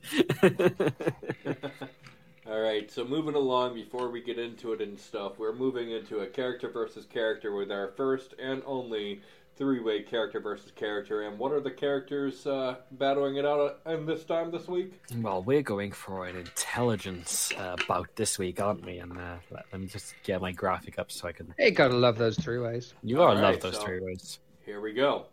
Here is your character versus character for the week. Oh, look at it. Look at it. This is a strong one. I'm worried. So yeah, in the red corner for myself, we have Ayana Koji from Classroom of the Elite. Alam, who have you got? I have Sadaharu Inui from Prince of Tennis. Oh, and Dav, who's in your corner? I have Lelouch from Code Geass, Lelouch of the Rebellion. So yeah, we got some brains in this, haven't we? This is gonna be feisty. Yeah, absolutely. And this time I was actually able to immediately, when I was given the thing. How long did it really take me to respond to you on who I wanted? It took you a fucking while. Yeah, no, not really. Took you longer I responded to him within 5 minutes, give or take. I was like, anyway, Sadaharu, 5 minutes is too long. It should be within a second. Well, the thing is I was considering Ayana Koji, but then I was like, nah, I'm gonna go with Sadaharu. You know, so yeah, we've this is gonna be hard, man. This is gonna be tricky. Okay, let's go. Star, that was actually a joke that we decided to do when we were designing this picture. He said he don't have one yet, so we did 404 page not found, and I found that particular one with a little face on it. I thought it would be a nice little touch. Yeah, Star was a fan of that. I thought that would go quite well. It's very funny. All right. Yeah, I don't have it. I say the newcomer starts off with his argument first. Lelouch for Code Geass. Oh. Shit. Okay. Well, I mean, Lelouch is...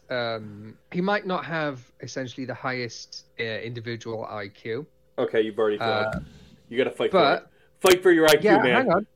Hang on, I haven't finished yet. He's a master strategist, and he's a master at like predicting how people will act and what they will do. So by doing that, he can predict what the other people will do in this battle of intellect and adjust his strategy accordingly to defeat them and exploit their weaknesses. I'm sorry. Keep going. That was about it. Okay. Mikey, please tell me you know why I was laughing. I missed it completely. What's up? Okay, so what did you say was your character's strengths? Predicting movements and countering, and being able to come up with a game plan based on what they expect to happen, correct? Yeah, master strategist. Yeah, that's Inui in a nutshell. Oh, you pick the same character pretty much. So Inui is a brilliant player in the Prince of Tennis, who employs a strategy known as data tennis. He is constantly collecting and analyzing data on and off the tennis court in order to determine statistics, weaknesses, and other factors. While he collects tennis data, he also collects personal data, such as favorite things, personal habits, and where they have been, which makes others uncomfortable. Inui's data tennis allows him to predict the exact probability of a shot occurring, though other factors can disrupt the probability. Despite his reliance on data, he still trains excessively to keep up with his teammates. He'd taken on a training load of 2.25 times that of Kato Karo, who already is training 3 times more than the rest of the team. So he plays doubles with Kaido to help him train, and the incredible stamina those two have allows them to play alone while Inui rests and collects data. You add into it, he finds it difficult to collect data from anyone who doesn't put in max effort. So if you're not going to put in max effort, his data becomes not as useful for him, because he does this thing where he just knows where you're going to hit your next shot. He'll actually, as he fires his shot, be like, all right, probability of you shooting a lob is 95%. So he backs up and goes, gets ready for the lob. He just knows exactly where you're going to go. But combine that with his ability to come up with some great moves. For example, he develops 2 lightning fast serves that are among the fastest in the Japanese tournaments. The Sonic serve, which is trained with wrist weights, which is developed first, followed by the waterfall serve, which has an arc and the descent of a waterfall engulfing the opponent. His ability to train to his data cannot be understated, because he initially loses. All right, so the school he goes to is a school called Seigaku, and they have this tournament inside their school. Every single month, it's a placement tournament, so they have 4 different brackets, and the top 2 in each bracket make the team. He loses when the Prince of Tennis shows up in that bracket and becomes their manager, but the main reason he loses is because while his data tennis was always flawless, and it always got better, his physical abilities lacked. So what did he do? He spent all that time training to get his body up to par with his data, and he becomes basically untouchable. Man, you always talk about this anime. I do need to watch it. All right, and you for Ayana Koji? So, yeah, Ayana Koji is pretty much, how do I put this? A prodigy in a sense. He was kind of like fostered this way. So, he's shown to be extremely intelligent. He intentionally scores 50 out of 100 points for each subject on his entrance exams intentionally. He's more intelligent than Suzune Horikita, who holds the highest score in his class, and who would later force him to A-turn to reach an A class. He is a very skilled negotiator and was able to secure all test answers from an upperclassman by using both Kikyo's Kushida's charms and his deceptive nature. He further displayed this by overturning the expulsion of Ken by offering his teacher points while knowing it was within the school's rules, and with Suzune's assistance, his plan succeeded, earning praise from his teacher. His main strengths are he is perceptive and meticulous. He is shown to be very accurate almost all the time since he was able to study the exact personalities of others, as shown when he deduced Airi Sakura's fear of strangers. He picks up on situations very fast, and he is deduced by Chihiro was Honamiya's admirer. When Airi was in danger of an attack by a stalker, he saw through Suzune's facade of being healthy, as she was ill in the survival test. He also knew Kakeru was still on the island during the survival test, just from seeing a communicator that he picked up on Mio, being a spy from C-Class. And all in all, he's always like 5 steps ahead of everyone else. But the greatest display of his intellect was when he figured out the plan of Class 1A and Class 1C during the same test. He was a skilled master in the art of manipulation, knowing which people were scheming and who he could use to get the game to run in his favor, eventually winning the test for his class. So yeah, he's always at least like 5-6 steps ahead. He uses other people like pawns because he's got no emotions himself. They were kind of molded out of him when he was young.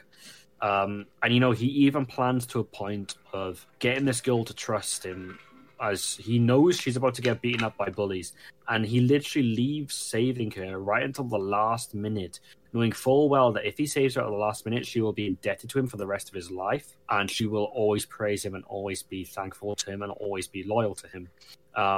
He prefers not to draw attention to himself and is always in the background. He's always the one pulling the strings without anybody realizing it, due to how well he hides his intellect.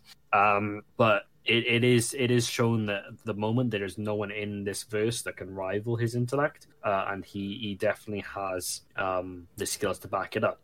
He's also obviously physically trained and etc. like that. But yeah, he's very, very, he's intelligent, but also very manipulative as well. As we see through Kay when he's basically manipulated her from the start into being his kind of girlfriend in a way.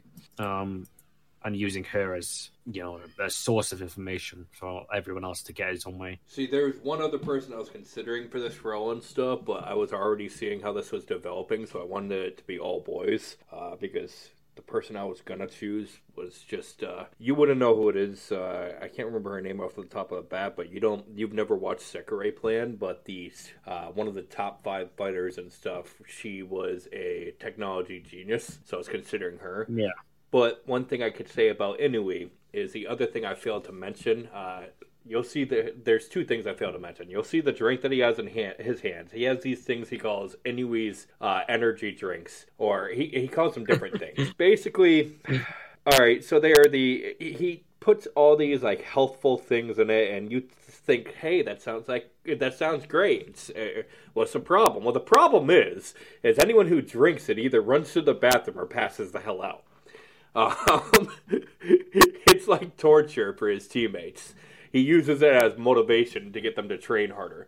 But the other thing is, his data is so profound and so efficient once he collects it, that along with knowing where, the next shot's going to go, he can actually freeze you. And what I mean by that is, when he returns a certain shot, when he gets to the right position, he'll fire a shot, and he won't even bother moving from there. He'll walk away because he knows that your body cannot physically respond to it, because your body has been positioned in a way that it would be impossible to get to that, unless you're the main character, So, yeah, it's insane. This 3-way battle for brains it's no joke. It's good to see at least I've got Star on my side. I can see what they mean there.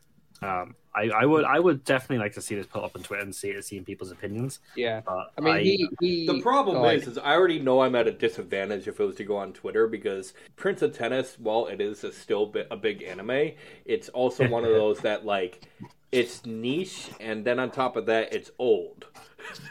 Mm-hmm. You know, so a lot of the anime fans now, like, they wouldn't even look Sadaharu's way. So it would immediately go to Ayano Koji and Lelouch, you know? I mean, whilst I don't disagree, I also think he's just at a disadvantage anyway. I don't think he could stack up personally to either, but that's my opinion. Especially when we know, for instance, well, you and I personally know how well Ayano Koji has done. And how his perception, his mentality, and deceptiveness almost... I mean, you almost picked him yourself. And Lelouch, I can agree with chat to a degree. Lelouch is almost like Light Yagami L level. I wouldn't say quite the same. They are definitely next breed. That's why I banned them from this one.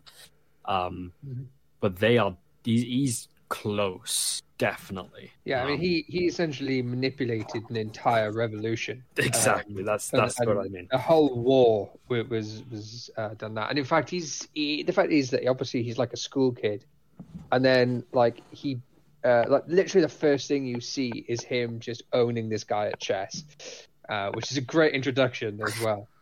When you read like the comments as well on Classroom of the Elite, Ayano Koji is literally called like a knockoff of Lelouch, so I can concede that. Well, definitely, I think we should definitely put it on Twitter though, and yeah, I'd like to see other people's opinions. I think whoever wins by next week, that's who takes the victory. Well, I already know I'm not going to win for the reasons I've already previously stated, but I'm still interested to see the results nonetheless.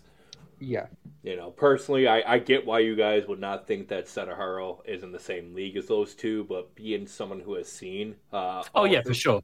Someone who has seen all three animes, and mind you, like, I don't remember much from Code Geass, but I do remember seeing all three. I will tell you right now, me personally, you know, when I take everything into equation and stuff, I would either go with Lelouch or Sadaharu. But that's just personal opinion. That's no Fair knock enough. against Ayano Koji. That is definitely not a knock against him. You know, as you said, I almost picked him myself. But just the overall, I mean, you got to keep in mind, Ayano Koji only has, 24, 25 episodes, give or take, right now? Well, yeah, I mean, obviously...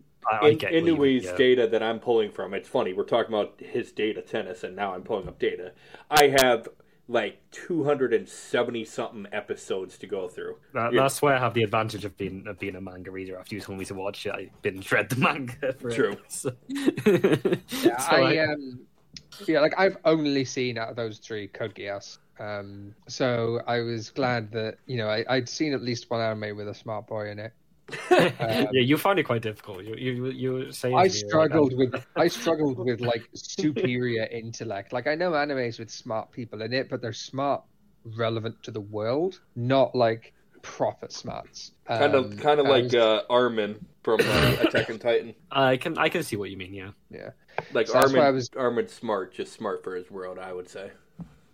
Yeah, you know, it's some people are like they're considered really smart in their world, but when you actually look at it, it's just like their world is like it's like medieval or something, so they're not that smart. Whereas the rest I was lucky that are stupid. I was lucky that I remembered that Code Geass was a thing, so I was able to pull Lelouch out at the last moment. I will say though, the winner of the logo of the week has to go to 404 page not found. Oh, easily.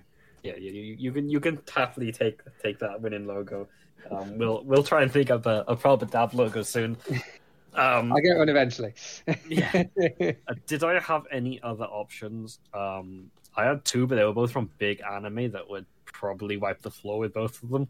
I could have gone Shikamaru from Naruto. I could have gone Sosuke Aizen from Bleach. But I didn't feel it quite fair if I was banning Light or L to use either of those characters.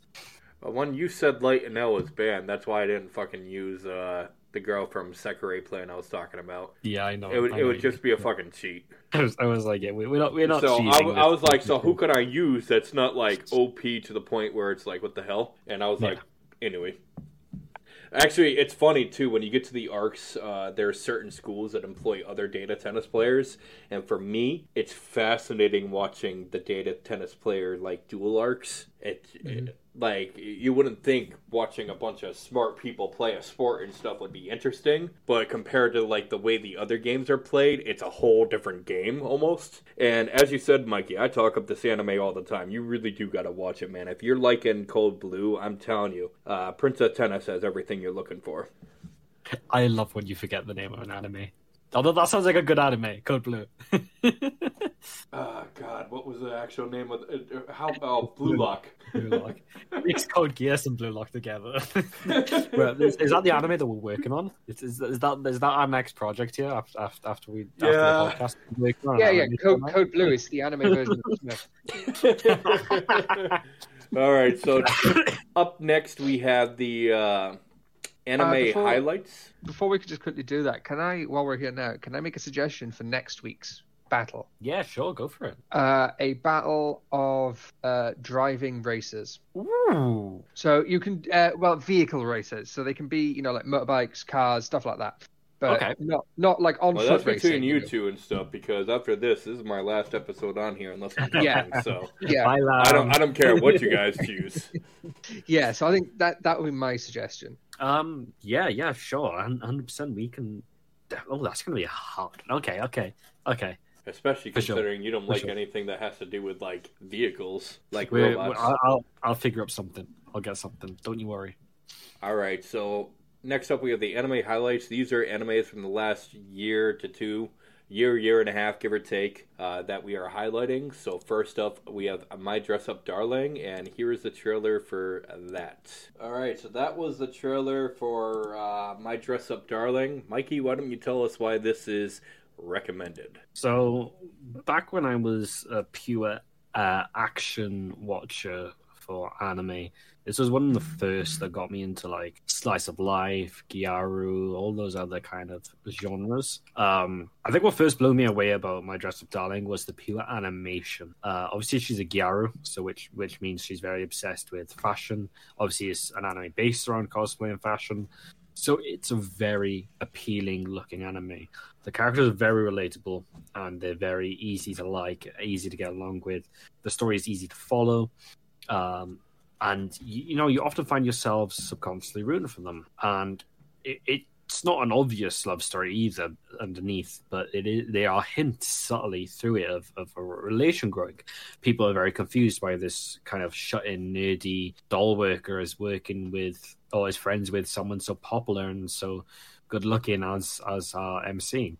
So it was a very quick and popular anime.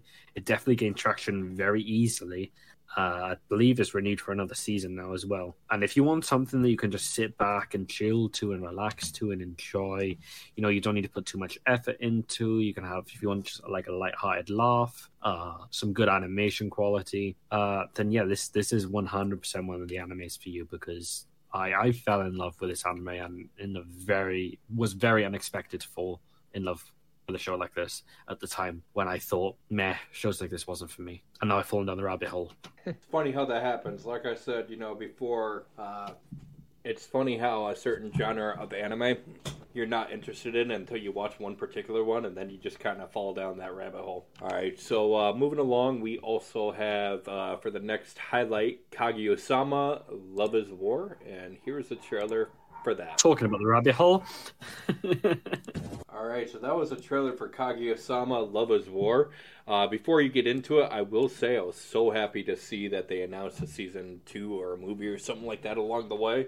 I can't remember which it was, but either way, I'm so happy to see that, because this anime is just absolutely amazing, and Fujiwara is best girl, and she really won that with that dance. You know the dance I'm talking about, Mikey. So I believe it's season 3 or season 4 they've announced, actually. Chika Fujiwara is the pink-haired girl. Even if you don't watch anime, I believe most people know her dance. She's at least been on TikTok or other social media doing her pink. She was like my phone wallpaper for a little bit as well. She's a great character. This anime is brilliant because it highlights psychological warfare of like the whole love stuff and how neither of them want to admit to each other they're falling for the other person. Neither of them want to admit to the other person. They're trying to make the other person admit to them first. Basically, they're both playing hard to get and too pussy to tell each other they're falling for each other.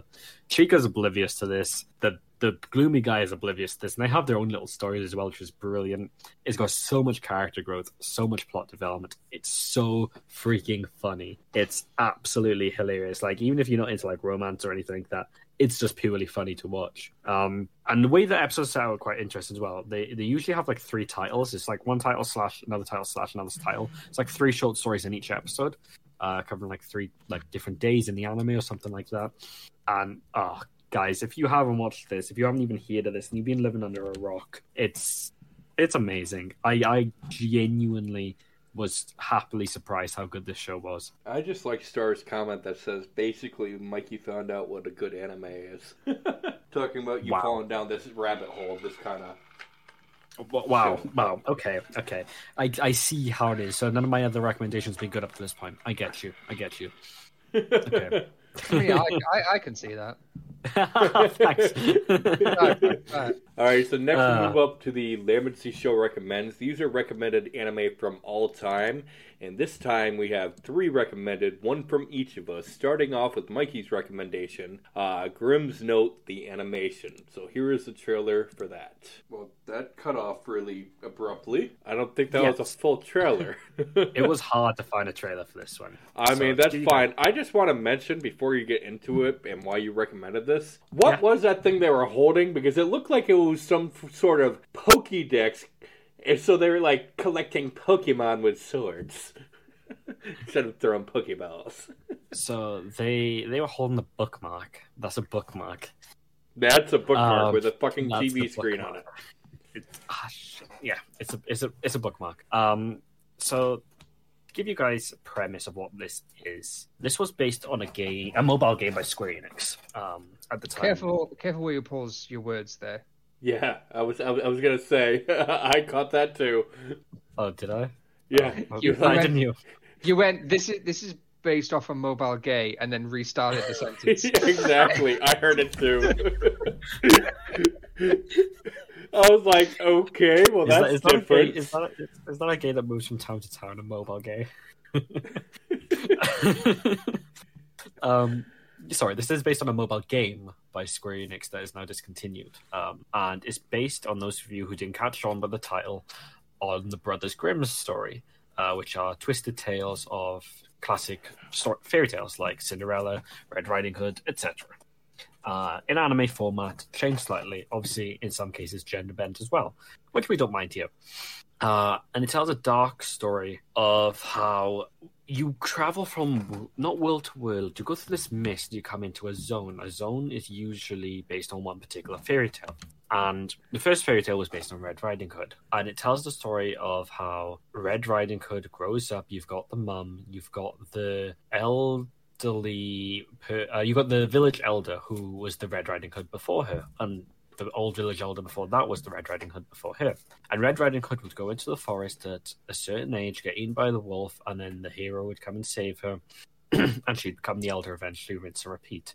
And this would happen to many different Red Riding Hoods in a never-ending cycle. And in this world, you have a book. And the book will tell you exactly your whole story, your fate from start to finish for every single person. However, there are a handful of people who have blank books, and these people are able to harbor hero souls inside them. People like Cinderella, Sinbad, Captain Hook, etc. Be them good or evil, this story twists it. And they're able to fight off the chaos that is twisting the world. To give you guys an example, Red Riding Hood, in her story, in her couple of episodes, was the bad guy. This was because she was afraid of being eaten and thought that the hero was only using her, saying he was going to save her because he wanted to marry her mother. In actual fact, he did love her as his own child, and he did fall in love with her mother, but she didn't think that he cared about her at all. As a result, she let forth the chaos, and the heroes had to come and save her from the chaos, had to defeat the enemies, and set the world back right. And they travel from storybook to storybook, region to region, to try and help other people. And it's a very interesting story. What got me was people were hating on it in the comments because it starts off abruptly. Now, I'm not sure what people's opinions are on this, but it didn't give you any context to start with. You went straight into an action scene in the first episode, and we went straight in the story of Red Riding Hood and with these whole new cast you've never started before, and people are like, I hate the storytelling. It's just as if it's just plunged us into a middle of a season. And then at the end of the episode, it starts to explain people have blank books, people have these bookmarks they can turn into heroes with, etc. I was like, it's kind of unfounded. You've clearly only watched 5 minutes of an episode without actually paying attention to the whole thing. And this is actually one I've watched this week. So I will go against the trend for this anime and say I actually highly recommend this show. I think it's very good. You just got to give it a chance. I mean, I don't think, because basically everything starts with this is the story, this is the world, let me explain it all to you. And then sometimes, things start with like a massive action sequence to, without explaining anything. And I think that could, that I can see why people do that, because if that happens to me, I get hooked way more, and I'm just like, oh, they're in this fight. Okay, why are they in this fight? What's going to be explained by the end of the episode, or potentially what's going to be explained in the next episode. So I think, doing it different isn't a bad thing. But obviously there is the risk of people going, oh, they haven't explained it quick enough, so they'll leave. So I think you should definitely give something a chance, at least a couple of episodes. Yeah, exactly. I also like that it's called Grimm's Note, as in the Brothers Grimm fairy tales. So I love that. That's a nice little touch. It's honestly done so well, and the animation is beautiful as well. It's a great watch. Yeah, I'm looking at the trailer there. It looks very nice. All right, moving along to my recommendation, and this really shows my age and stuff and my vast difference. I recommended an anime called Princess Nine, which I believe came out in '98. All right, so obviously you can clearly see how old this anime is just off of the trailer alone. So The Princess Nine is a series that follows the trials of 9 girls from the Kisaragi School for Girls who form a baseball team in order to compete against the boys' teams in Japan's most prestigious high school tournament, the National High School Baseball Championship. Their goal is to qualify for and ultimately win the tournament's final rounds, which are held each year at Koshin Stadium. Ryu Hayakawa, the ace pitcher, is a daughter of the former Japanese pitching star who was banned from the Nippon Professional Baseball League, and is the one who is really pushing the entire school to find a whole bunch of girls around. As a matter of fact, the school reaches out when they're trying to form a baseball team when they find her and then decide that they want to make a baseball team because of her skills alone. And it's not just a story about, hey, there's 9 girls that are here right now, they're immediately going for it. No, it's the story about how they came across those 9 girls, the 9 girls' background. I mean, one of them's a rich girl who wanted nothing to do with Ryu at all. Another one is well known in fishing ports as she's one of the top fishermen out there. She's very good with the seas. She knows a lot of things fish wise. There's honestly every single player on the roster has a very, very interesting story. And so it's a story of trials and tribulation, not just with trying to break the status quo of what is and is not baseball and whether girls can play, but it's also a story about how the girls came to be in the first place. And initially, when I first ran across this anime, I was not interested because I'm like, a baseball anime with only girls? Whatever. It sounds stupid. Then when I go watch it, it's just like we had spoken before about how there are certain animes that break the status quo and make you interested in it because there's so much more to it than initially meets the eye, which is why I recommended Princess Nine. But it seems really interesting. I really like that shot as well, where it looks like she's trying to keep it on there a sec, trying to swing her baseball bat at the ocean. I went to get a Xbox thing for me. Was that one shot where she's pulling back to swing, and all you see is a wave? Oh yeah, we just had it right here. Yeah, it's like, oh yeah, you're gonna King Canute it and just fight the ocean. Yeah, that's the ocean training right there too as well. Yeah, it's really funny. Definitely an interesting concept. I like the idea of it. I could see why originally would have been maybe off-putted from it. Honestly, I watched Prince of Tennis before I watched this one and stuff, but I'll set your standards quite high. If you watch something that's giving you a really good impression, and all other sports-related anime, you're gonna have quite a high bar. Exactly. So yeah, I can get that. While I will say this is nowhere near Prince of Tennis level, hell, it's not even nowhere near some of the baseball animes of today. For its time frame, though, this was a very, very good anime that was underrated back then and is still underrated now. This is Lam saying back in my day. Yeah, that's why I was here. It's because of the retro. Okay, and following that, we have from our newest host, Kobayashi, a Dragon Maid. So here's the trailer for that. So here is the trailer for Princess 9. Listen, I know this was for the second season, but I couldn't contain myself from playing this particular trailer, and I think you guys can see why. It is. It's an adorable anime. It is just a beautiful slice of life anime.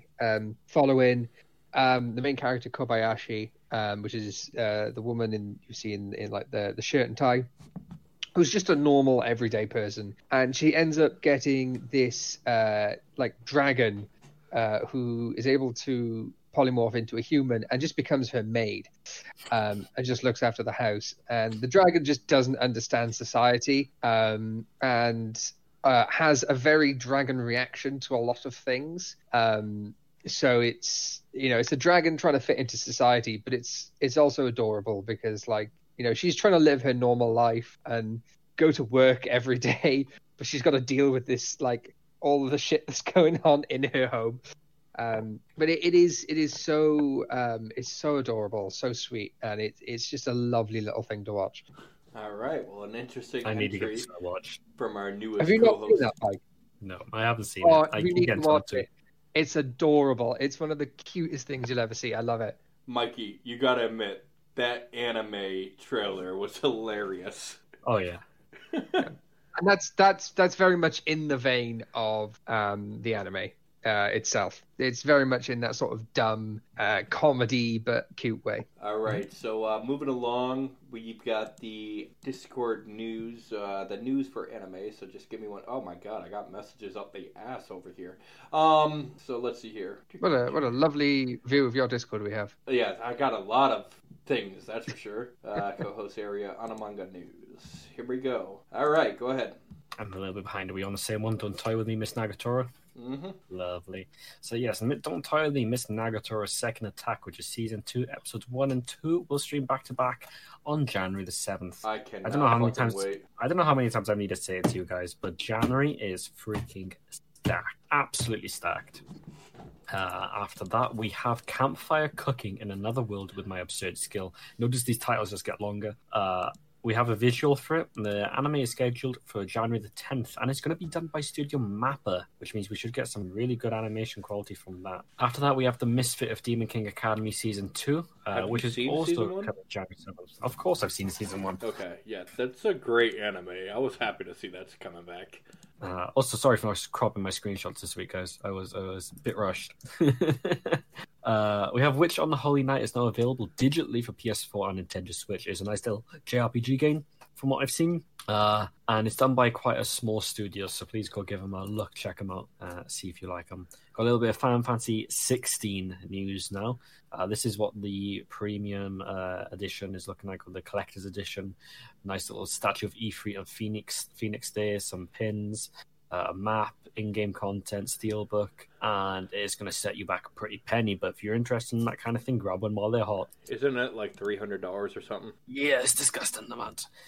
Speaking of Final Fantasy 16, we've now got a couple of screenshots and character names for each of the main cast of characters, starting with Cid, whose full name is Sidolphus Telamon. We knew there was going to be a Cid. There's always a Cid. The question is, when are we going to run across the Big Zim Witch? This is true. We need one. We have Torgal, which is going to be one of... In recent years, we haven't had an animal party member for quite a while, so it'll be interesting to have unless you count, what was his name? Umbra or something like that from 15, but he didn't try. Wasn't in the party. Yeah, no.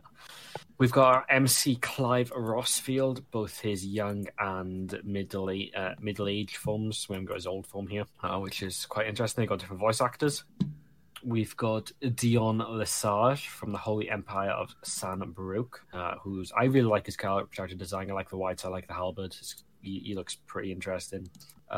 childhood friend, I believe, of our main character. I haven't got a name for her here, but she's from the Grand Duchy of Rosaria. And I believe below that is her younger form as well. And yeah, with 16 shaping up to be definitely one of the darker entries into the series. The question is, can it compete with Final Fantasy Type 0? For darkness, I think it'll smash Type 0 out of the park. I was more talking about for the blood factor. Oh, easily. If you've seen the trailers, easily. I mean, yeah, but it also could just be for cinematic effect. If it stays that way, then yes, it could, because Final Fantasy Type 0 to this day is still the bloodiest in the series. This is true. It would be nice to see something dethrone it. Yeah. Don't get me wrong, Type 0 is a great game. It's severely underrated. I agree. But, After that, we've got The Time I Got Reincarnated as a Slime movie, Scarlet Bond, which is currently screening in theaters in Japan, and apparently has done really well.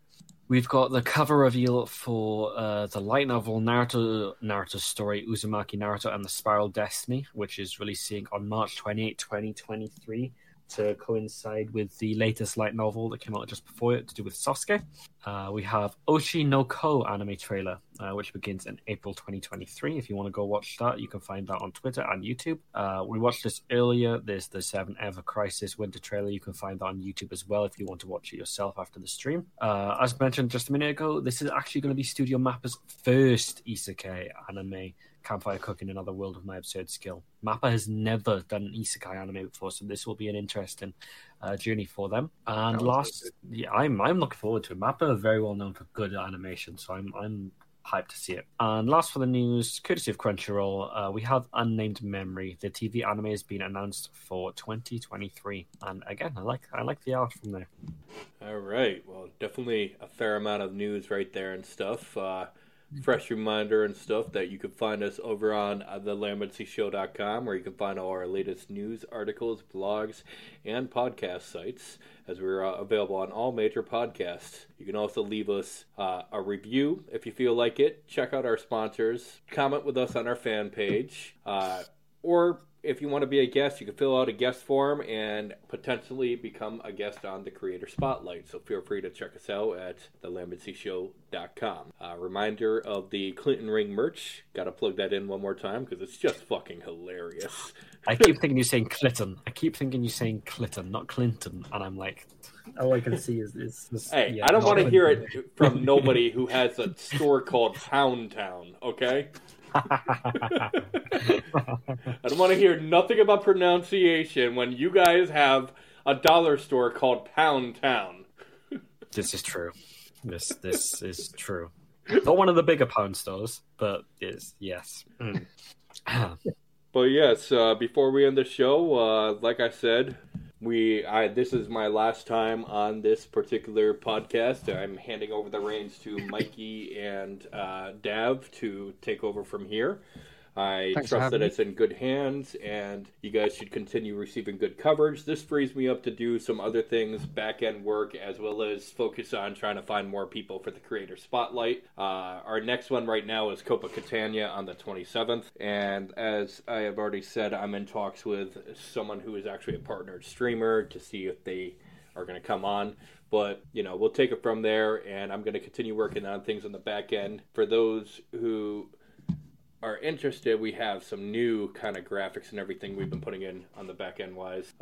Actually, you know what, Mike? I'm going to put your webcam back up. But hi guys, I just, I know, right? I just want to show them, which one was it? The one you wanted me to use for something. Oh yeah, we watched this just before stream started, and it looks so. Really this good. Is like one of the things I've been working on and stuff. So this we haven't decided whether or not we're going to use it yet, but so you guys can get a basic gist.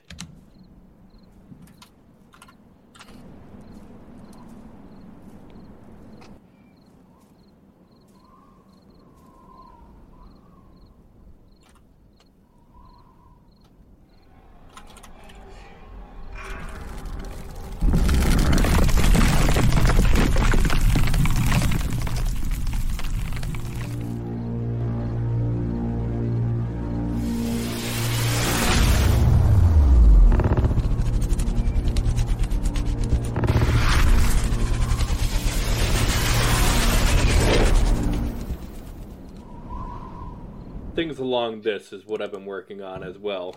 So there's going to be a lot of things, a lot of improvements for those who haven't already seen some of the improvements in this stream alone, like our transitions and everything. So we can look forward to that. And we hope everyone is enjoying the content. But yeah, from here on out, you guys are running the show on this and stuff. You guys just let me know if you guys need anything. Chaos. Speaking of running the show, I actually wanted to bring something to the show, if that's all right with you, Lam, to do it today. And that would be the mandatory donations and bikini episode, correct? Oh, absolutely. I'll wear a bikini for you any day. No, so I wanted to... something that I'm very fond of in the sort of vein of anime is reading webtoons. And I wanted to recommend a webtoon every week, like you guys recommend an anime. So this week... I had to think about it, and I'll be honest, during the show I changed my mind, mainly because this show seemed to be very harem-based. So I thought I would put in my accidental harem anime, that being the advanced player of the Tutorial Tower.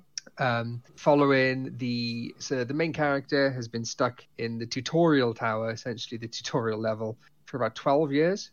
He finally becomes free, and when he's free, he goes on... he's obviously the typical, essentially like the isekai. He's super overpowered for the world he's in. But he accidentally ends up having all these girls fall for him. But everyone who falls for him also becomes super overpowered. So it's very much in the vein of some of the animes that we reviewed today. So I wanted to suggest that because that's definitely worth a read. It's still being released at the moment, so even I don't know how it finishes, but it's highly recommended. Well, like I said, this is going to be up to you and Mikey, so you guys work out details on how you guys want to improve the show. I'll help out as best as I can and stuff, but I'm taking this show off of my hands. So if you guys think it's a good idea, just go ahead and do it. You guys talk with each other. You guys don't need to talk to me about that and stuff. The only time I need you guys talking to me is if you guys want to make separate videos for our YouTube channel. Other than that, I'm giving you guys free reign. He's basically washing his hands at me, guys. He's sick of my shit. That's what it was. Pretty much, fuck you, Mikey. if he's giving us free reign, does that mean we could do a bikini stream every week? Nipple tassels? Yeah, I'll get some nipple tassels. Hey, Rev, you know a lot about those, buddy. If you want to give me a link in chat. I can't believe I've done this. I also want to say, thanks for bringing me on, and thanks for letting me just talk shit with my friends. I really appreciate it. Thanks. No worries. All right. So that being said, though, that is going to be the end of this podcast. We hope you guys enjoyed this podcast, and until next time, you guys enjoy yourself. Ooh.